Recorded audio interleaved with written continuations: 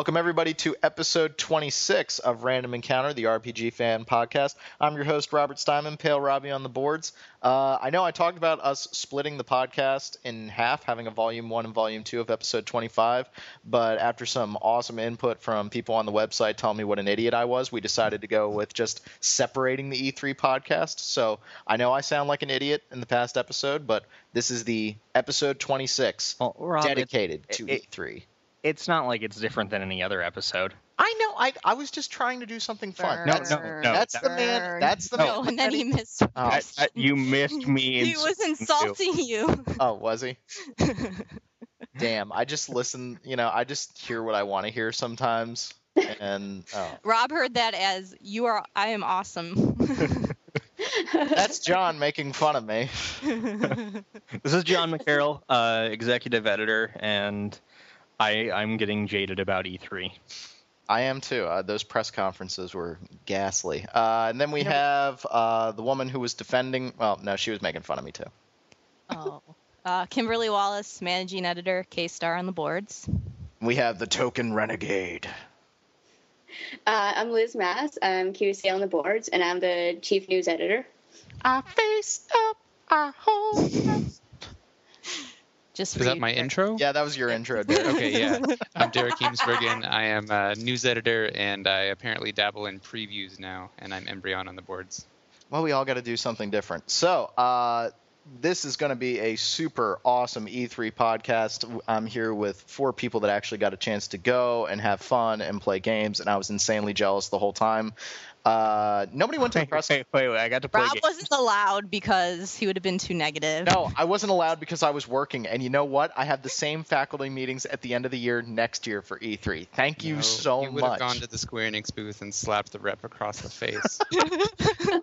Before we even talk about the games that you guys saw, I just have to say that somebody needs to sit down the big 3 and teach them how to do a press conference. Microsoft's made me want to cry. Sony's, I fell asleep halfway through. And Nintendo's was awesome. That's standard for Sony. What's that? That's standard for Sony. They're always boring. Like, just freaking 35 minutes a move in the middle of it. And then Nintendo announces their new console, which is great. Doesn't show us any actual software for it. Just says that we're doing stuff. Doesn't announce a price point and just kind of leaves. And doesn't address...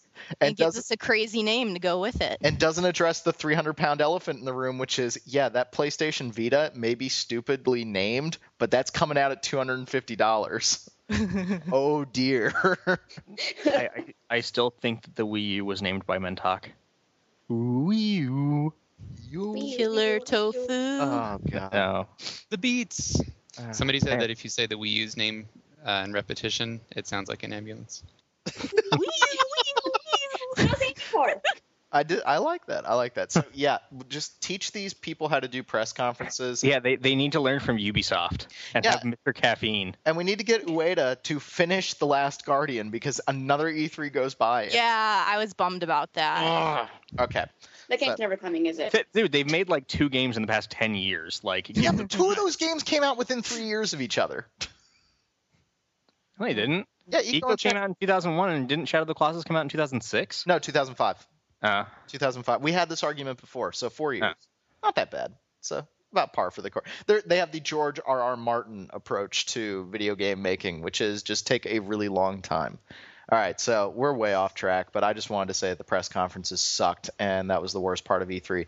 Best part of E3, though, is some of the games that you guys had a chance to see. So I would think we should start with a JRPG, and I think we should start with the JRPG that no one is talking about, but seems to be the most important for Square Enix right now. So tell me, am I going to love Final Fantasy 13 too? Or... You are going to hate it less. Yes. Okay, that's You'll hate it, but you'll just hate it a bit less. No, I'll be completely honest. I had no interest in that game whatsoever because I wasn't a big fan of 13. And when they announced that they were doing 13-2, I was kind of like, well, that's kind of an anticlimactic announcement. I went into the appointment with John and really, because I watched Derek play it a little bit, and I was like, all right, it looks pretty good, but I don't want to get my hopes up. Went into the appointment we had, and we got a detailed look at it, and it actually looks like they are listening to what people wanted in 13 and implementing it into 13.2, with that being like, there's going to be NPCs this time around that you can actually talk to. There's a bigger focus on exploration through the towns, which, was pretty much absent in 13. And also they're putting choice in it, where you'll specifically be asked decisions during the game, and your answers will determine how your story plays out, which, choice is the big thing these days. So I'm still very skeptical about the whole choice thing. Based on what they showed us in the demo, it was you're fighting this big giant guy named Atlas, and he's some kind of robot. And was it spelled L-U-S or was no, with an A? Okay, just interesting. And anyway, you learn that this robot's got some kind of control scheme somewhere, and he's like, "Oh, you can go to the control area." And it's not like going to the control area actually changed what happened in our sequence. It's just that it made the boss weaker because you found the control. Well, so they asked if you specifically wanted to ask a certain person for help, if you wanted to walk away from it. I don't know how intense the choices will be. They're sticking it in there. We'll see what happens with it. I have a feeling it's going to be like a lot of Mass Effect and Dragon Age sequences where it's, they're asking you a question, but all of the options lead to the same thing. True. What else was interesting was the combat feels more interactive in this one. It still basically goes with the paradigm shift system, but in this they're adding these cinematic actions and basically quick time. Yes, basically just clicking the button at the right time. But depending on your success or failure, the scene will play out differently. So some people don't like that because they get all crazy. But is it always triangle, like a certain hearts-shaped video game? I knew you were gonna go there. No, it was analog stick stuff. Oh God, that's usually the worst type of quick time event. It wasn't like do a quarter circle. It was like left or right. Okay. Because those are always the hardest sequences in God of War. The ones that I always screw up when you have to do like a quarter circle or half circle. No, it wasn't anything that. It was just like press left or right or X or like mash X. Oh, that's not so bad then. I would compare it to God of War in that, they're quick time events, but the ones that we saw were really cool. Mm-hmm. Yeah, I mean, God of War has always done, I feel, the quick time event properly. It's when it's not done properly, and I'm not. Everybody knows I do like Kingdom Hearts 2. I think the story is ridiculous, but those are some of the worst quick time events where like you're in this middle of this sequence and you just keep pressing triangle until the little flashing icon comes up, and it's like, okay. Hey Rob, I'm wearing a Kingdom Hearts shirt right now. Oh, for God's sake, Kim!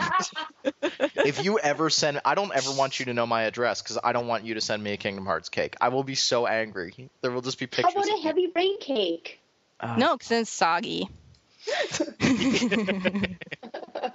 So now you have more control over the combat. Yes. But is it still like you're controlling one character and you cannot humanly put in the inputs fast enough, so you have to hit auto battle all the time? It seemed to be like it's the same battle system with additions. It's not they haven't changed that. So sometimes auto battle is going to be your best option. Laura from Square Enix, who was playing when we did our private demo, she was actually inputting some of her commands, and it seemed to be going well for her. So, I mean... Okay. Now, the one thing about it, though, that I'm not really sold on the characters yet. Basically, this one you're going to be playing as Noel, who looks like a typical Square character. And... how many zippers? It's like Kingdom Hearts series, actually. And then there's Sarah, who we met in Final Fantasy 13. She was Lightning's sister. But, some of the things that we like about Lightning being, very abrasive at times, which can also people don't like. But Sarah doesn't seem as tough as Lightning, and that's not a bad thing, but she kind of seems a little Is this game more lighthearted, like 10-2? They said it's supposed to be darker. It's supposed to be darker. And it's supposed to be Lightning's story. I mean, we did see Lightning in our demo. She obviously has changed since 13, since she has, saved the world, basically. She's kind of got a bigger role, and she rides on a horse called Odin. And the battle, actually, that we saw, you're actually on the horse attacking from there, which was kind of interesting. Yeah. I mean, she's got a completely different costume. It's almost as if she is elsewhere. The area she was in looked nothing like where Sarah and Noelle were. Mhm. Like it'll be interesting to see how that sequence plays out. Like the story is like everybody keeps saying that Lightning is dead, and Sarah is the only one that believes that she isn't. So she's out to restore all of these paradoxes apparently that are making people think that, and that goes along with Lightning being somewhere else. A lot of people were saying that it's kind of ethereal, like there is a possibility she could be dead, but she's kind of in like a Valhalla kind of thing. It's going to be like the ending of X2. The perfect ending. Wasn't she the first thing that we saw in a 13-2 trailer? Yes. Yeah, and she's probably not dead. It's she's probably alive. This is going to be like the Pliskin thing all over again. Yeah, Snake's dead. Only I have a similar name. It's going to be like X2 with Tidus. If you got the perfect ending. All right. So I'm going to hate it less, huh? Yes, you're gonna hate it. It's a lot better than 13. It looks like they listen to people. Like the game's visuals are the battles look pretty intense. One thing that I liked is that actually akin to a game that was absolutely and completely awful, which was Tales of Symphonia Dawn of the New World. That's what I thought of too. Sorry. Yeah, you've got your two static characters. You've got Noelle and Sarah, and then your third character is a monster. So yes, you can recruit monsters into your party, which actually seems. Oh, Rob. But Rob, when you do paradigm shifts, the monsters change. So. Oh, goody. Like, do they change completely, or do they into new monsters? Does my Cactuar turn into a Moogle? Yes. No, the Moogle. Sarah's weapon turns into a Moogle. Also send the Moogle to explore things for you, like hard to reach areas. So there's exploration, like.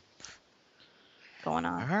All right. Well, I mean, it looks a lot better than we thought it was going to. No, it's kind of off my radar, and now it's kind of like, all right, I'll keep an eye on it. I'll watch what's going on. We'll see. I mean, I don't know if they can really make what happened with 13 right for everyone, but I think this is like a little bit of a step too. If they send me a fruit basket with my pre-order, I guess even if I wanted to play, I said this before on the podcast, like even if I wanted to play 13 again, and part of me wants to give the game another shot and like, okay, Rob, sit down and try it again. But because my PS3 died and I lost all my save data, I would have to go through those opening 8 hours again. Like it's just not designed to be played again. So have they talked about if they're going to open the battle system up a little bit and, not treat me like I'm a moron? It seemed like it was fully featured compared to the first game, but we don't know how early in the game our sequences were. Yeah, exactly. And they're looking at a first quarter 2012 release. They said early 2012. So we'll probably get it sometime in like February or March, depending on how fast. It was in English, wasn't it? Yes. Yeah, so it should be. So it should be about that time frame for us. The demo was fully voiced. It was in English. Okay. And on the sound side of things, those of us who care about the music, it is going to be the same composer, Masashi Hamauzu, or it's Hamauzu. I love the music. Hamauzu. Got that hip hop feel all over again. Yeah, that's what I was going to say. The boss theme that I heard had a very hip hop vibe, kind of like Persona. Nobody does it as good as Persona, though. Yeah, it is true. But it did have that. The voice actors are the same also. I love the 13 soundtrack until I heard that god-awful rendition of the Chocobo theme that I was just like, what the hell was... Boston scored, sorry. We are in the middle of watching the Stanley Cup. Did they really? Did they score again? Yes, Boston just scored. Okay, moving on. Okay, so now I want to talk about, if we're done with 13-2, I want to talk about, and I'm not trolling, I'm just making an observation on a game that I'm very excited about, but I'm also very worried about. So, John, I want you to assuage my fears. Every time they show Deus Ex Human Revolution, I feel like it looks worse, and I don't know why. Okay, what I think is going on through your head, Rob, is that you're like, this is not Deus Ex. It's the same thing that happened with people with Invisible War, where it's like, this is not Deus Ex. And you know what? It's not. It's not supposed to be the first game. Well, no, I don't think that's it. I think what's happening to me is that the first demo that I saw for this game from last year's E3 was very clean, very subtle. The menus were all, hardly present. It was very focused. Now every time I see that game, like, it looks like the UI just threw up. The frame rate is atrocious. The graphics, like, it doesn't look that good. The art style looks incredible, but it's first off, that UI just looks like somebody vomited. From what I understand, all that yellowy stuff you're able to turn off. Yeah, but it's not just that. It's just busy. It's like it's just a very busy. While other games are going for clean and immersion, like just look at the Skyrim HUD and Fallout 3 HUD, and then compare it to Deus Ex. I was expecting a little bit more graphically from it when I saw it. Like, I thought the only time it really was breathtaking was when they kind of focused in on the big atmosphere of the two cities that are on top of each other. But other than that, it didn't have with Square, you just, I guess, expect so much out of the graphics. It didn't really have that to draw you, but it looks, decent. I thought it looked great on PC. Yeah, we talked about that. Like, they've said that PS3 is lead SKU, but you guys are saying that the PC It didn't look like it, though. I mean, the PC version looked the best. You know what? Here's the thing. Even on games where the PC is not the lead SKU, oftentimes the PC version looks better. You know what? Having been to 9 E3s at this point... Just rub it in. Yes, I will. No, that's why I'm jaded. The hardware that they have these games running on is retarded. Mm-hmm. Like, I went and saw Torchlight 2, and Torchlight 2, which we're not going to chat about today, but it looks good. It's more Torchlight.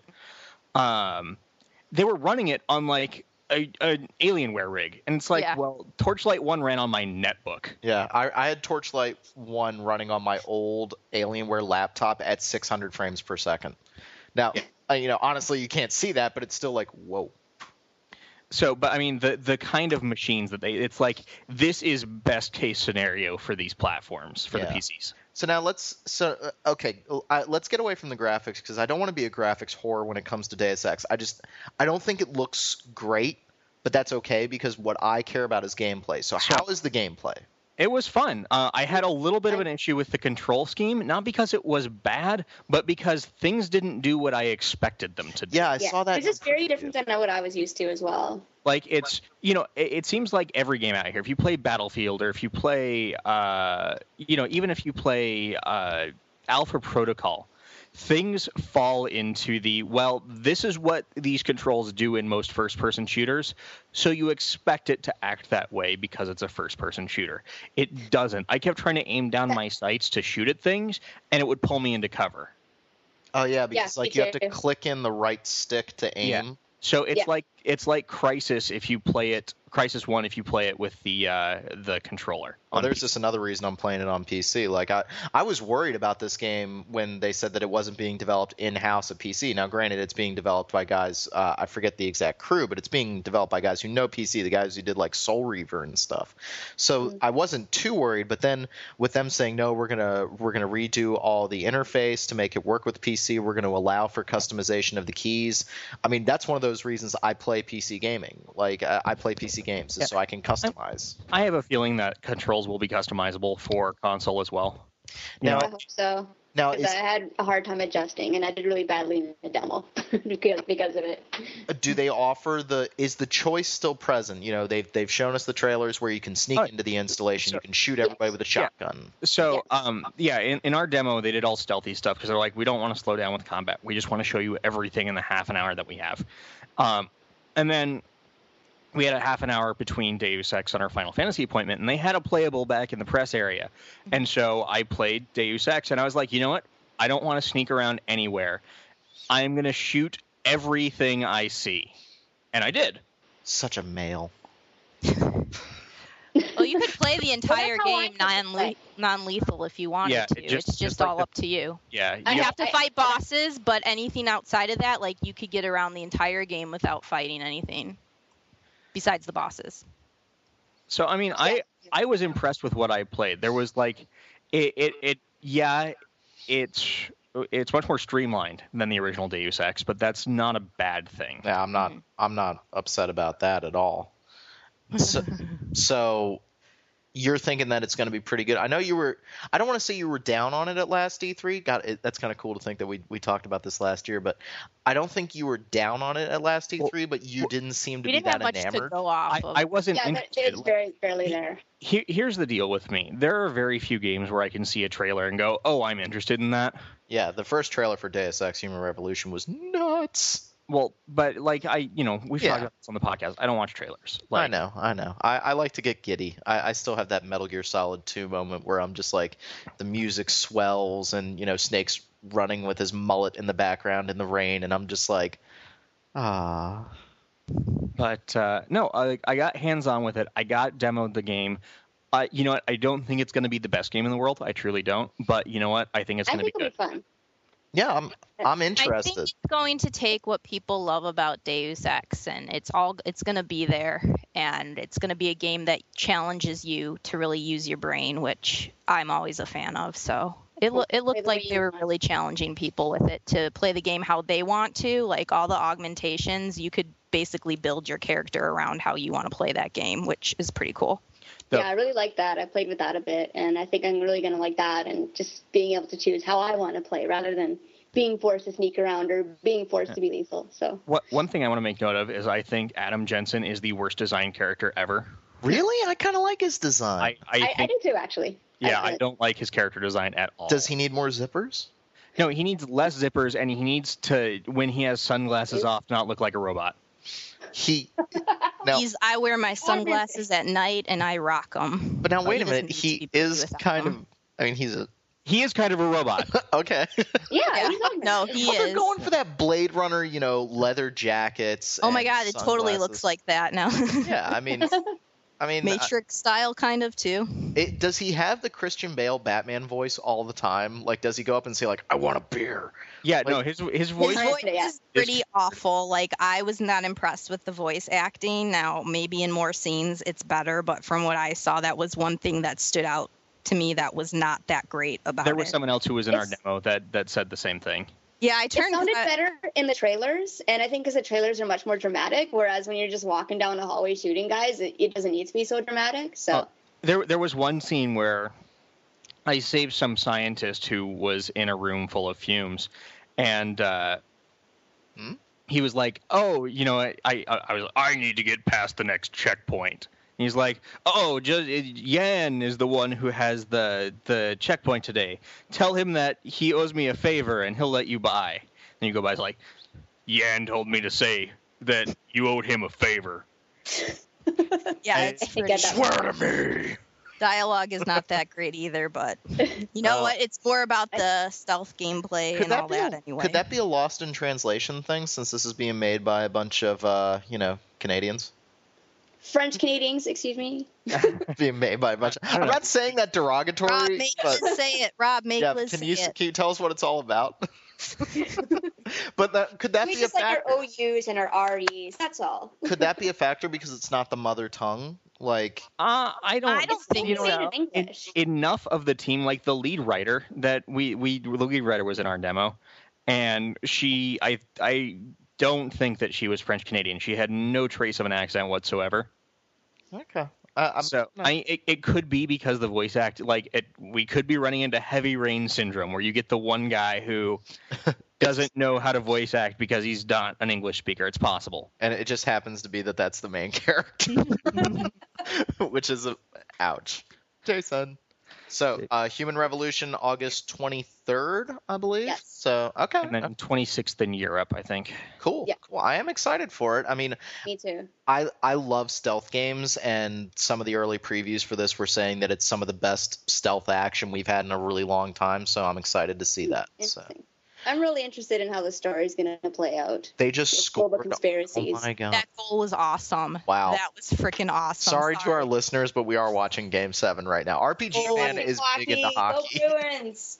What? No, they just he got pushed on the way in, and the puck just slid into the net. It was pretty awesome. We love you guys so much that we're recording this podcast during Game 7. Yeah, you guys are lucky. Finals. Oh my god, that is such a great goal. I can't get over it. Okay.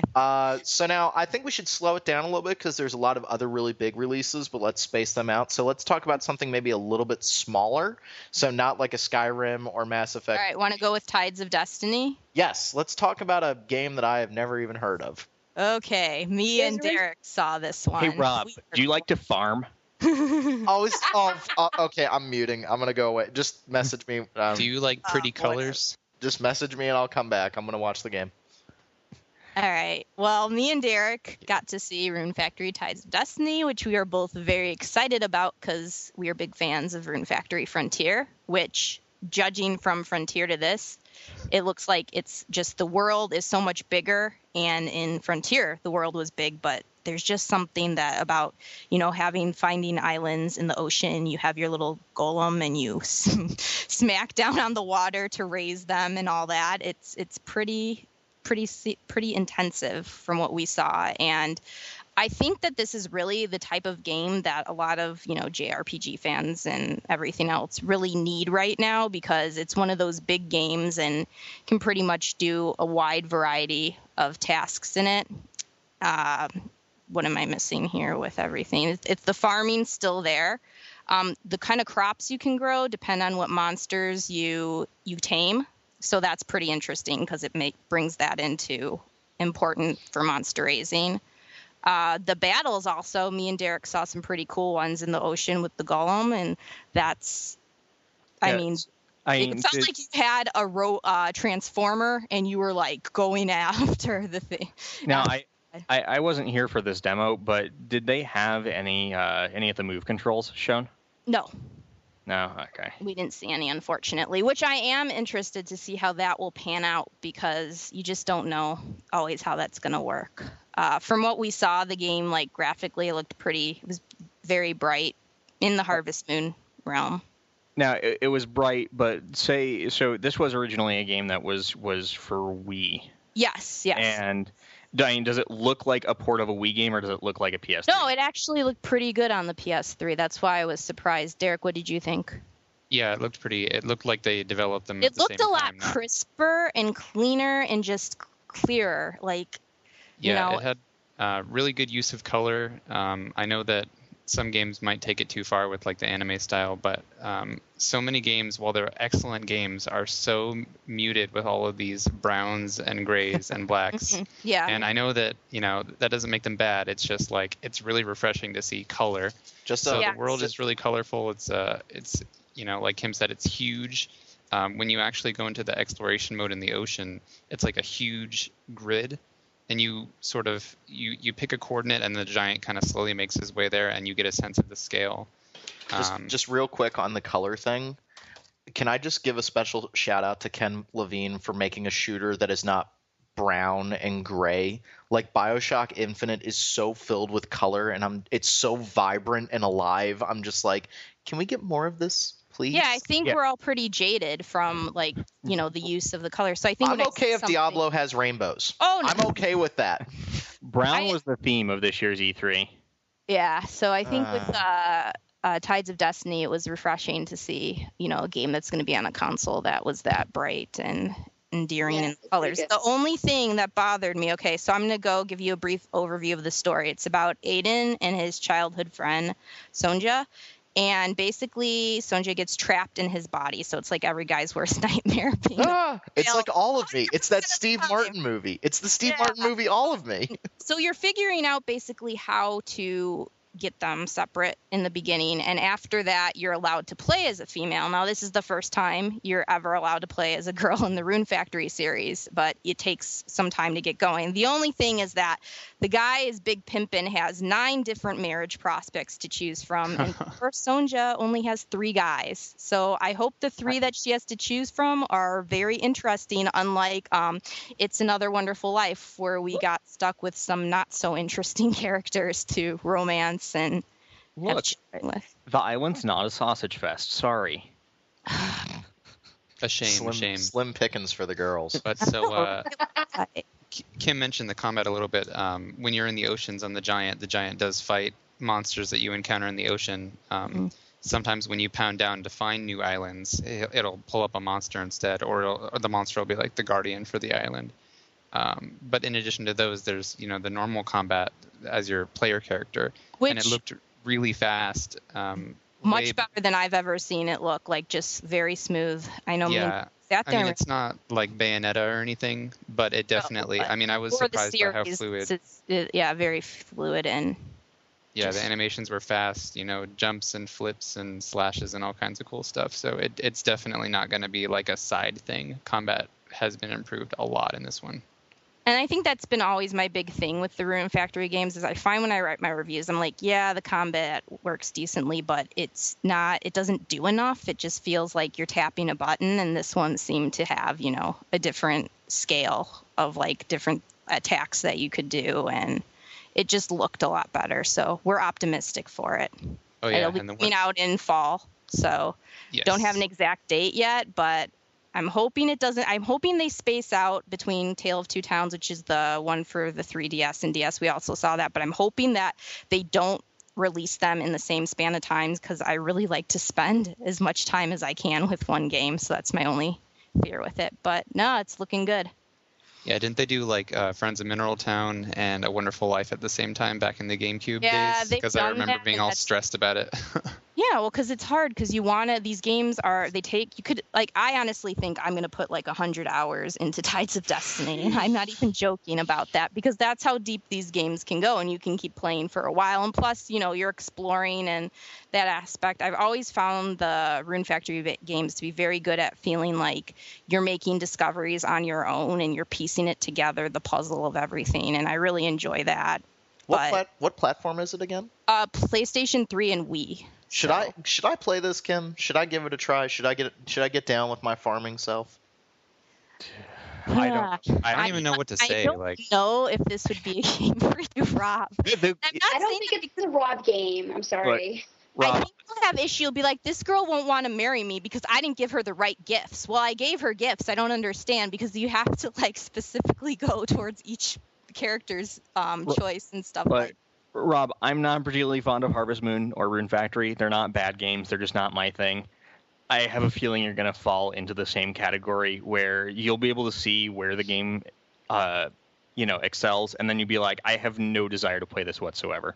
Okay, I just want to spread my wings a little bit. I feel like I think this is just me being on like summer vacation, and now all I want to do is like play games and write, and I'm like, maybe I should try some things out of my comfort zone. If you want to play Rune Factory, you've got a DS, yeah? Yes, I do. Yeah. Play the third one. Yeah, go get Rune Factory 3. It's like $15. And it's the best of them. And I still have Infinite Space, which I do want to play when we record. Like next time, I want to try a little bit of that. So Infinite Space was so frustrating to me. That game gives me a damn headache. I can't even deal with it. Oh goody, because I do so well. I do so well with those games. We forgot to mention that the farm is inside the giant, which we thought was pretty freaking cool. So it's just all these different touches. Like, they've never had something like this. I remember with Frontier, the island, you went up on a beanstalk and it was in the sky. But this one is all about the giants and the island world. So it seems like they're really kind of expanding to something different. And I think this is pretty much what fans are waiting for. So we'll see if it pans out when it comes out, if it lives up to all we're hoping. Cool. It is promising. So before we go on to another big title, I want to just take a couple of minutes to talk about actually a Facebook game, which I know that you're going to be like, oh my God, it's a Facebook game. Is it Margaritaville? No, it's not Margaritaville Online. However, I do love me some Jimmy Buffett. It played on the car today for me when I was in the car, and I was just like, oh, there's a Facebook game coming out for this. All right, Wow. What game are you talking about, John? I'm talking about Nival's Prime World, which honestly came out of nowhere to surprise me. It was one of those meetings that I booked, actually not to see Prime World. I thought they were going to show us the King's Bounty Facebook game, and they showed us Prime World. Now, Prime World it's a MOBA, so it's one of those games that's kind of on the very outskirts of our coverage. For those who don't know, MOBAs are games that are like Defense of the Ancients or League of Legends or Heroes of Newerth, where you have, usually it's 5-on-5, and there are NPC characters that go at each other, and your job is to kill the other guy's base. It's based on an old Warcraft 3 mod, and it's not a genre that we cover. I'm going to have impressions of this, but I don't think it's something that we're going to review. But Nival, which is a Russian company that made King's Bounty and Ether Lords and a bunch of actually really cool games, they have Prime World, which is a MOBA for Facebook. But it's the kind of game where the MOBA aspect is just for the hardcore. So I love League of Legends. I play 9 or 10 games a week of League of Legends. And I'd be like, awesome, I'm going to play the MOBA part all day. But you know what? Kimberly's my friend on Facebook. And I'm going to say, okay, Kimberly, do you want to play like a Zuma clone? Or do you want to play a more strategic, kind of like, there are lots of Facebook strategy games like the Heroes of Might and Magic one. And she could play that and play non-hardcore, and it helps me as I'm in the MOBA. And it's just it's very interesting. And then there's stuff inside the actual MOBA, like when you take territory, it goes in, and there's one side that's technology and one side that's nature. And if you take a part, you take an area, it becomes nature or technology, and you get more power there.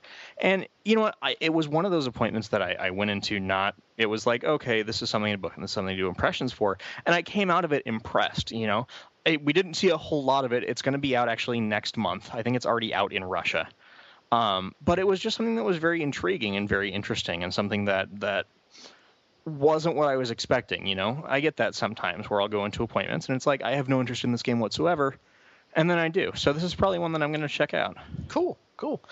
In that same vein, could we just take 5 minutes and have everybody just say maybe a non-RPG that just kind of caught their eye, just not to go off track, but just 30-second quick hit on something that really caught your eye, whether it was an RPG or not? Space Marine. Really? Yeah. I haven't had a chance to look at it. I've just been so deadly cynical about the whole thing. All right, so you know how the big thing right now in shooters and action games is we need to be tactical. This is screw it. Yeah, Space Marine is no, you're a giant Space Marine. Here's a chainsword and a gun. Kill everything. This sounds like the game made for me when I was playing Heavy Rain. It was actually the only non-RPG I got to play. I was so booked up with appointments, but I had an hour and a half after my last appointment on Thursday, and I walked to the THQ booth, and there was the one demo station that had no one on it, and I was like, this was meant to be, and I went and I played it, and I loved it. Cool. I'll give mine real quick. You weren't there. Just basically, I watched so much coverage. You have no idea. G4, Spike, game trailers, everything was rocking. And out of all the demos that I saw, Batman Arkham City. Holy crap. We couldn't even get into that. The line was packed every day. I'm sad about that. Yeah, we could have lied when we were at Warner Brothers. They were like, what do you want to see? And we were like, well, Lord of the Rings and Bastion. And I didn't even think to lie. Yeah. I didn't think to lie there. That's not an RPG. Just show us Batman. Every time they show I'm playing through Arkham Asylum again right now, and that Arkham City just looks nuts. These guys have no right to be doing this much awesome. Well, holy hell. Everyone was like, oh my god, Batman from this developer that's never made any games. No, you know what? I know. Urban Chaos Riot Response was one of my favorite PS2 games. And I know. And then, I know. They were a talented developer already, and then they had the time to make something. And then the other game that was, I'm kind of cheating a little bit, but the other game that was kind of a giant, wow, I'm so happy to be seeing this. And then I saw it and I went, oh god, they need to show more of this game. Hitman Absolution. Oh, I'm sorry, Hitman Conviction, which kind of scared the crap out of me a little bit, being a longtime Hitman fan. And the first thing that they show is an absolutely gorgeous linear level, and that's like antithesis of Hitman. So that's it's you know what, it's still IO. And I know. I think it's going to be okay, but that scared the crap out of me because it looks gorgeous. Holy crap! I mean, okay, I'm good. Hey, do you know who publishes that? Square Enix. Yeah, I know, right? Did anybody else have any? hopes are all dashed now. So. Between that and Tomb Raider, did anybody else see anything that was like jump out at you? Well, here's my thing. I've been thinking about this the other day, and the survival horror genre is kind of dying. So it's dead and buried. You know, because in the PS2, if I wasn't playing an RPG, I was playing a survival horror game, and so I checked out Silent Hill Downpour, and I'm a little. Okay, I'm optimistic, but not like, oh my god, optimistic.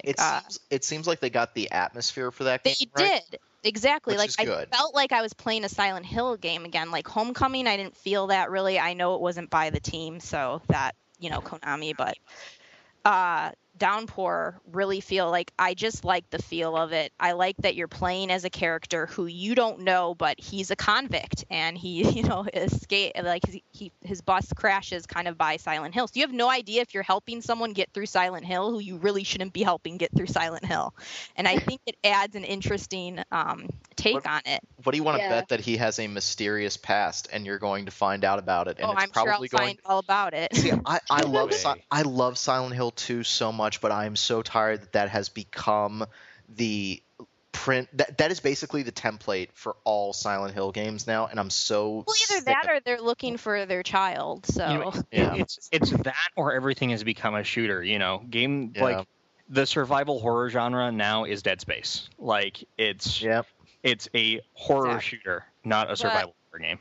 What I liked with Downpour is it actually kind of got my pulse racing. Like there was this huge scene where I was running down a hallway and you have the option to like look back as this huge like entity is like of this fog entity is like going this red soaked is coming at you, and you have to try to push things down to stop it in the way, and it's like I could never get to it as fast as I wanted to, and I'm like in the horror movies when you trip, and when the character trips and you're trying to push it out in the right amount of time, it just had that feeling to it, and I was like, ooh, this might be good. So cool. We'll see, but I'm excited for it. I was not so much before, but I think it'll be decent. It definitely looks good. Then the only other game I want to say, and then I want Kim and then I want Liz and Derek to say, Darkness 2 looked surprisingly good.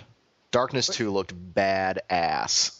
Is it even the same team? No, it's Digital Extremes. Some of the guy, I think it's the same guys that did some of the BioShock work for the PS3. Yeah, okay. That game looks nuts. It's surprising considering that they're working on the Star Trek shooter. Yeah, they're working on everything, and Darkness 2, like, you take a guy and you wishbone him in half. I'm there. I'm there. Like, I love, but the main character is voiced by Nolan North. Oh. Okay. Overuse. Liz, give us a game. I'll have a couple quick short ones because I didn't get a lot of non-RPG time either.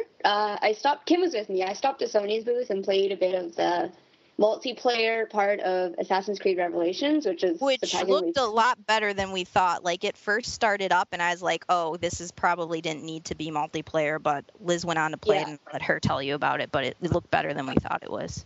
Yeah, I thought it was iffy at first, but it worked pretty well. It was very, Assassin's Creed. I haven't gotten very far in 2 yet, and I haven't played Brotherhood at all, so I can't really compare Revelations to those two at all. But, it was like 3 versus 3, and for the first part, it was the 3 of us chasing the other 3 through generic Italian city, and the second part was, of course, vice versa. So the first part, you could hide by running into a crowd and then turning everybody into what you guys look like, so they don't know they don't know which ones are you. And I got caught like so many times, but I got my payback in the second part, and I think I ended up getting most kills or something. So it was a lot of fun. I didn't get any time with the single player though, so I couldn't tell you anything about that. Yeah, it's fun if you want to sneak up on people and it has an arrow showing you that someone's in the area that you're in, but you have to figure out who it is and where they're at. And like I said, because Liz said, they have the ability to turn in a bunch of people around them to look like your character. It's kind of like playing a guessing game.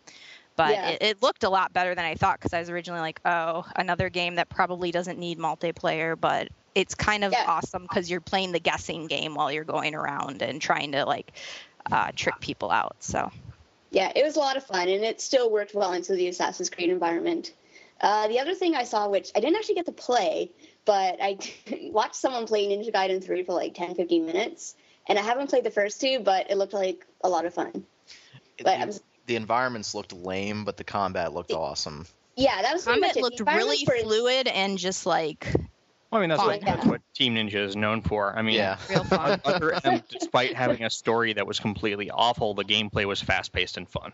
Mhm. As long as they cut down on the cheapness of the original Ninja Gaiden, where like you would get hit from off screen, or you get an exploding shuriken right up your butt, and you'd never even know where it came from. Rob, why did I know cheapness was going to come up into this conversation? Well, no, I've just always found Ninja Gaiden to not be hard. It's just cheap. Like I die, and I just don't even feel like I had any impact on what just happened. And then I play this scenario again, do the exact same thing, and I don't even get hit.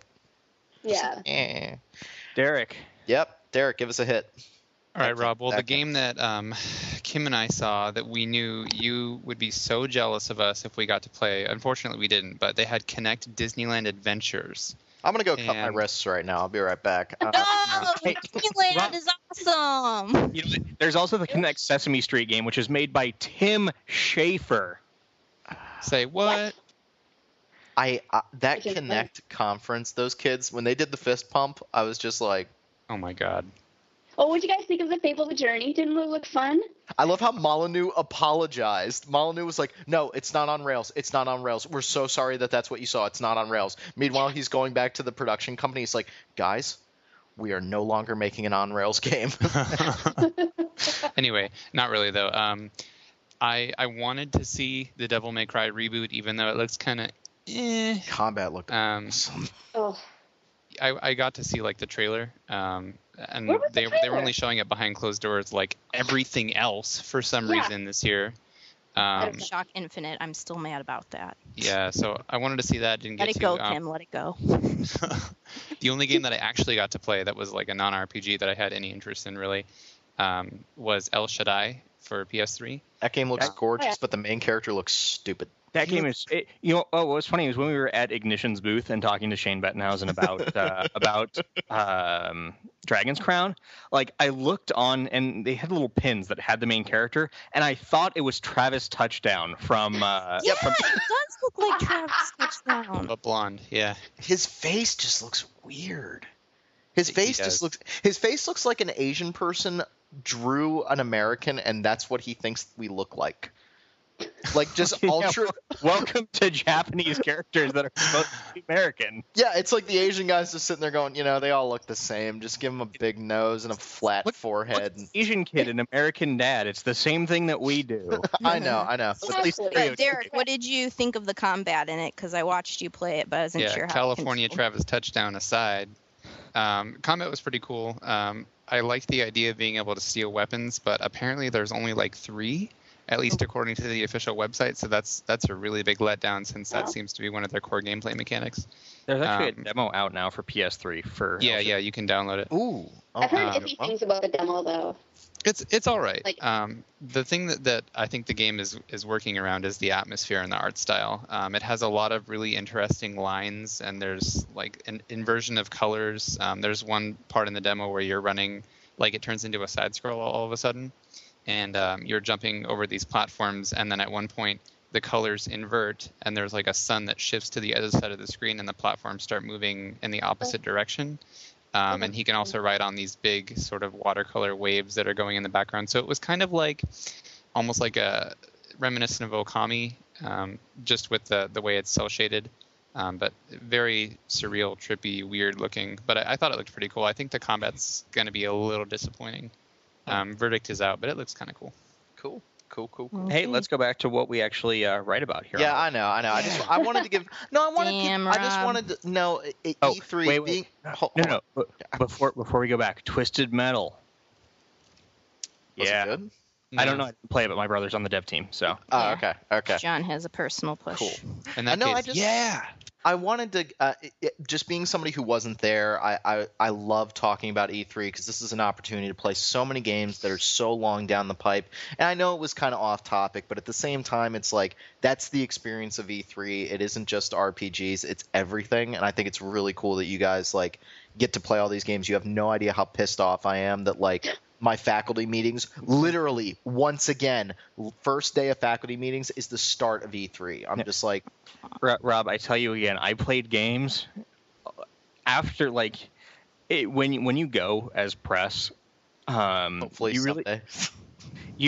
No, I mean this is for our listeners as well. I mean there's this idea that I go when I play video games. I think I played like 4 games. Yeah, because you're waiting in line half the time, or waiting. No, it's just you're in appointments the whole time. Yeah. Well, And the free time that you do have, you have to run back to the press room to write about it. Right. Yep. so. Well, I really want to go. Maybe I can get out of them next year, so that would be nice. Well, let's see how much they want to keep me at this job. Okay. All right, so let's get back to a big game. Let's get back to probably the biggest game. What is it? 16 square miles of snowy, mountainy goodness. Let's hear about Skyrim. I guess this one's me because the Bethesda, like to see Skyrim, it was locked down. Like you had to have an appointment beforehand. I couldn't bring anyone else from the site. Wow. And the room, it's not like the room was tiny. You could fit like 70 people in the room. I had the very first appointment on the very first day, and it was packed. Wow. But Skyrim is Oblivion on mega steroids. The game, first off, is absolutely gorgeous. I am truly amazed. They were playing it on 360. And it still looked like it was freaking amazing. I can't wait to see what the PC version looks like. Just the stuff that they did. It's the whole. If you can see it, you can go there. That's like a new thing in game design right now. Like everybody's touting that. The Dark Souls guys are saying that. It's like you can go here, you can go there, you can do this, you can do that. Like seeing the size of those mountains is just like. And my God. What's really cool, most games you have your map, and it's like, oh, here's your paper map. Skyrim was like, Todd Howard was like, that's not cool. You know what? We're going to make the interface, and we're going to make everything great. So you want to go to your map? Okay. It just pulls the camera back. And it's like, oh, here's the world. And here's some markers where the cities are. Yeah, it's like a relief map that we made in middle school. Like it just looks nuts. And getting to the interface just real quick, I didn't know what to think about that interface the first time I saw it. It kind of looked like a placeholder. And then Todd Howard, I saw him talking about it on G4, and he was saying how they wanted to make it like an iPod and very sleek and very elegant. And it's growing on me. At first, I didn't really like it. It seemed almost too minimal. And then I'm like, compare that to Oblivion, and it's... Like specifically, which menus are you talking about? Because are you talking about the inventory? Or are you talking about the skill screen? Well, exactly. You're right, because each one's different. So you have the inventory, which is very like an iPod. You click on a subset, and then it kind of opens up a new window to the right that kind of labels everything over here. It's very iPod-ish, and like you kind of back out, but the windows are all still open. You can see where you're going. Then you have the skill windows, which are just you look up in the sky, and there's a constellation, and those are your skill trees. And so each star is a skill. It's beautiful. Like it's just it. But then when you're actually playing the game, it goes to the very Fallout 3 minimal HUD where you have your compass, except now it's in the top of the screen, and then you have your 3 bars for stamina, magicka, and health. And it's just minimal, and it's just so you can just breathe in the world. And the way that it's set up, too, is so that you can go and switch everything on the fly. So in this game, you can hold one thing in your left hand and one thing in your right hand. And you can go and you can assign favorites. You say, okay, here are the 10 things that I use the most. Here's what I want to put in my hands. And here's the thing. I have a feeling that in regards to the actual core gameplay, things are going to be pretty similar. They talked to us about a really cool quest system. Apparently your quests will change based on how you play, and it will give you different objectives, which, if that's true, that's amazing. I'm okay with that. But the core gameplay is going to be the same, but it's everything is just so perfect. Like, everything looked like it fit. Just a cohesive world. Yeah, they got everything right, at least based on what I saw in the demo. And you know what? That's great. That's fantastic. Like, that's why I like this game so much, is because not only did they get the big stuff right, they got the little stuff right. You know, combat's been improved. It's still RPG combat. Rob and I were talking about this a little bit before we started recording. Don't expect something like we would get with Kingdoms of Amalur Reckoning. Don't expect a very action-oriented battle system. But you know what? They've added things like stealth kills. They've added new animations. They've made combat more streamlined, but it's still RPG combat. Is it too much for me to want them to get the guys who made Condemned to do their first-person combat? Is that wrong? After playing Condemned, I'm like, God, all first-person melee combat should be like this. Yeah, I hear you. Yeah, I guess there's two concerns that I have for Skyrim. We talked about this before. The first concern is the combat, and I'm very excited to play it. I wouldn't, I've gone back and I've tried to play Oblivion again, and I'm like, oh, good God, this combat is just, I hate it. But Skyrim looks like they're really expanding on it. It looks like it's really, improved. It looks very Bioshocky, with like one power on one hand and one thing in the other, and so you get to like throw the fireball and then hit them with, a sword instead of a wrench. And I really like that. So I'm a little worried about the combat, but I think the bigger thing that I'm worried about, and it really dawned on me when I was playing Fallout 3 versus Oblivion, two games that I just played the ever-loving crap out of. Oblivion's world was very gamey to me. Like, Oblivion has this the Elder Scrolls has this huge overarching storyline, all these characters, all these stories, they're trying to flesh out a world like Dragon Age or Game of Thrones or something huge. I don't care.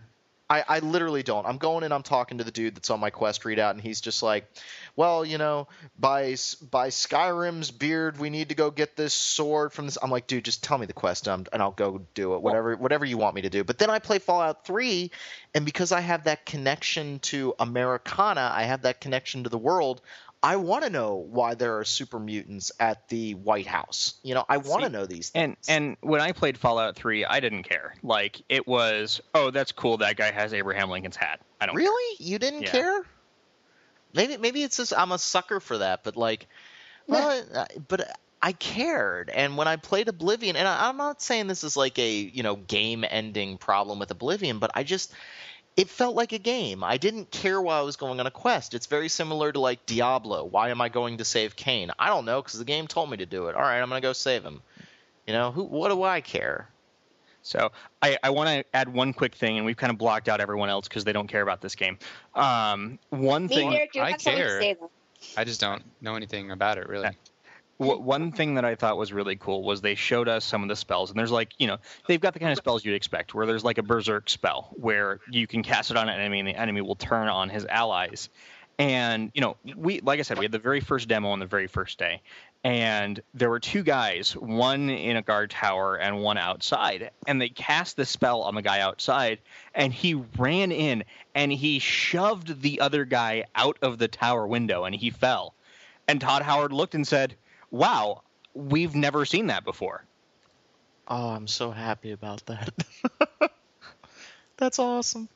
So, I will let Liz say, and then we'll go to another JRPG or something else. JRPG, so. Me and Derek, like John said, he was the only one that got to see Skyrim, but... Oh, we saw Skyrim. One thing about Skyrim is it had the best ad at the show. Which was freaking amazing. That three-building high ad. It was at ridiculous. The Figueroa. How many stories high was that? Like 15?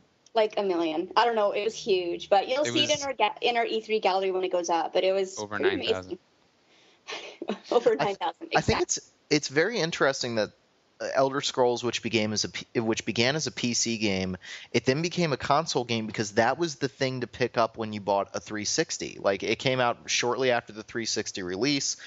there really weren't a lot of games at the time, and it was the same thing with the PS3. Shortly after the PS3 release, it was, you need to get Oblivion. You need to get this game that proves why you bought this new hardware. And a whole new generation, a whole new swath got to experience this game, and that's amazing for Bethesda. Like, they never would have hit that mark if they hadn't released Oblivion when they did. And now they have people are talking about Skyrim, the same people that all they do is play Call of Duty all day. It's amazing to me. Like, I saw that happening a little bit with Morrowind on the original Xbox. It started to hit that. Yeah. Like, I worked at a Game Crazy back in 2002, and shortly after Morrowind came out. And you know what? People that you wouldn't expect to play that kind of game loved it. Yeah. Like, my dad loved Morrowind. Weird.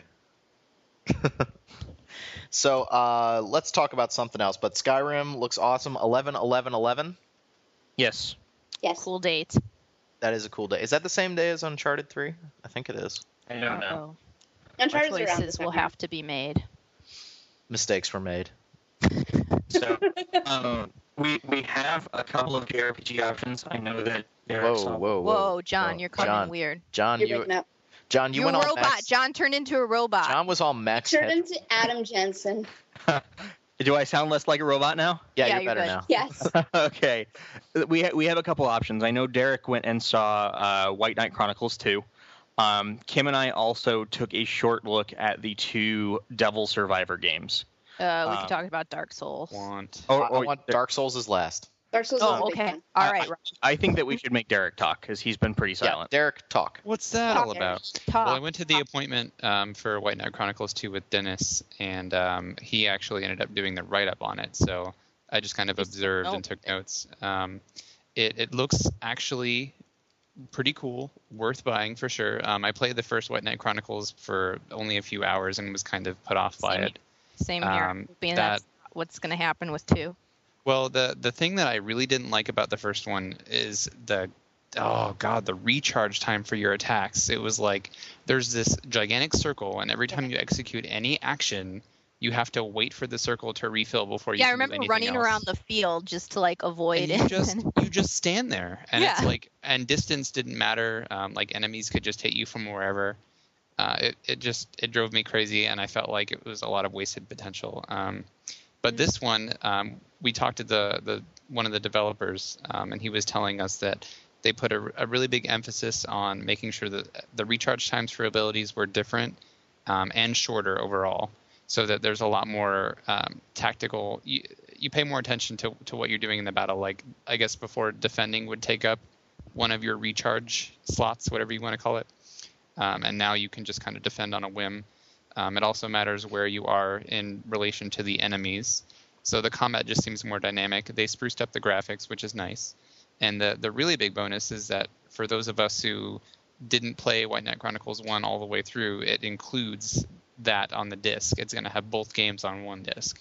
And White Knight Chronicles 1 will include the new graphics engine and all of the new battle refinements. Yeah, that's what I was just about ready to ask. So if they're going back and making White Knight Chronicles 1 play better, that's a huge deal.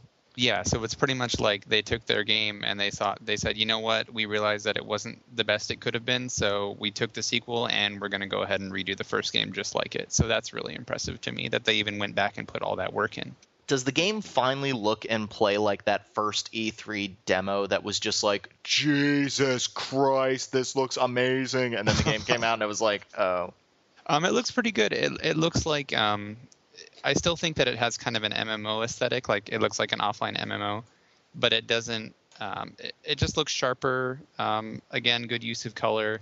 I don't think it's going to look as good as any CG trailer promised us, like that first Final Fantasy 13 trailer where she's like running around with that crazy fake menu that I thought was ridiculous.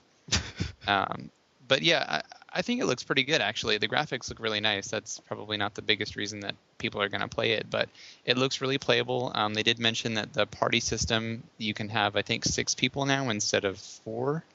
I could be wrong on that, but I know that they did increase the party size. It still has the Georama system where you can build your own little custom town, and then you can have people come into it. And I want to say I think they can buy stuff out of your shops. I feel bad that I don't have more information, but like I said, I was just kind of standing there watching. I have a question that maybe they answered. In the Japanese version of White Knight Chronicles 2, you had to play the first game. Like, if you didn't have an end game save, it made you play the first game before you could play the second one. Yeah, this you can skip. In the US version, you do not have to play White Knight Chronicles 1 if you want to skip straight into 2. So that's your choice. Eat your vegetables before you get dessert, young man. Well, you could play it in the new engine if you wanted to. Yeah, that's just so weird. Yeah, so you can skip straight through. If you beat White Knight Chronicles 1 and you're like, forget it, I'm not playing through it again, just jump right into 2. And I'm pretty sure you can just you can import your data from number 1. Import your save if you have it from the first one. So all in all, I mean, it's shaping up to pretty much improve upon the first one in every way. It wasn't really on my radar since I didn't like the first, but after watching it, and I played it for a couple minutes and I liked it. I thought it seemed pretty cool, so I'm definitely going to keep an eye on it. Cool. So another JRPG, you guys were talking about Devil Survivor 1 and 2. Yeah, there's really not much to say here, which I know is bad to say. These games are going to be good, but if you've played Devil Survivor, you know what to expect from both of these games. Mm-hmm. Especially Clocked. Yeah, go ahead. No, I was going to say Overclocked, they went into a lot of effort to make it fully voiced. They also tried to make it as a game that adding that 8th day in there for motivation to play through. They tried to spruce it up so it didn't feel like they were making people who played the other game just buy another copy of it in an enhanced version. So they said they didn't censor anything. They stuck to the localization. Oh, good. There's very, very little 3D in the game. Most of the game plays out on the bottom screen. Yeah. So if you want amazing 3D effects, this is not the game for you. Speaking of 3D, so how long do we think until Nintendo drops the price on the 3DS? I'm saying December. Wait, what day does the PlayStation Vita come out? Yeah, then we're not drop. sure yet. Sony you could actually hear Sony giving Nintendo the middle finger with that price point. You could just hear it. That's just painful. Well, the 3DS, it has a lot of potential. It just doesn't have a strong software lineup right now. That's the problem. Oh. Well, I think it's a combination of that, but also the way that handhelds are changing and the way that, do you want to be carrying around another device instead of your iPhone, instead of your iPad? What do we want out of these devices? And I think the 3DS is going to bounce back. I don't think it's going to be a flop, but here's what I think. And I think that a lot of the market that bought the DS and made it popular, at least in North America, those are the people that are going to go to the iPads and their iPhones and that sort of thing and play Angry Birds all day. Sorry. But the problem with the 3DS is that I'm finding is the 3D is not as enticing as I thought it would be. Actually, it's a little off-putting at times when you play games. Gives you a headache. That's what I've been hearing, yeah. But I don't feel like games have really taken as much advantage of it as they possibly could. Or, like I said, here we're talking about Overclocked, and there's very little 3D in it. But yeah, I think that's going to come later in its life cycle.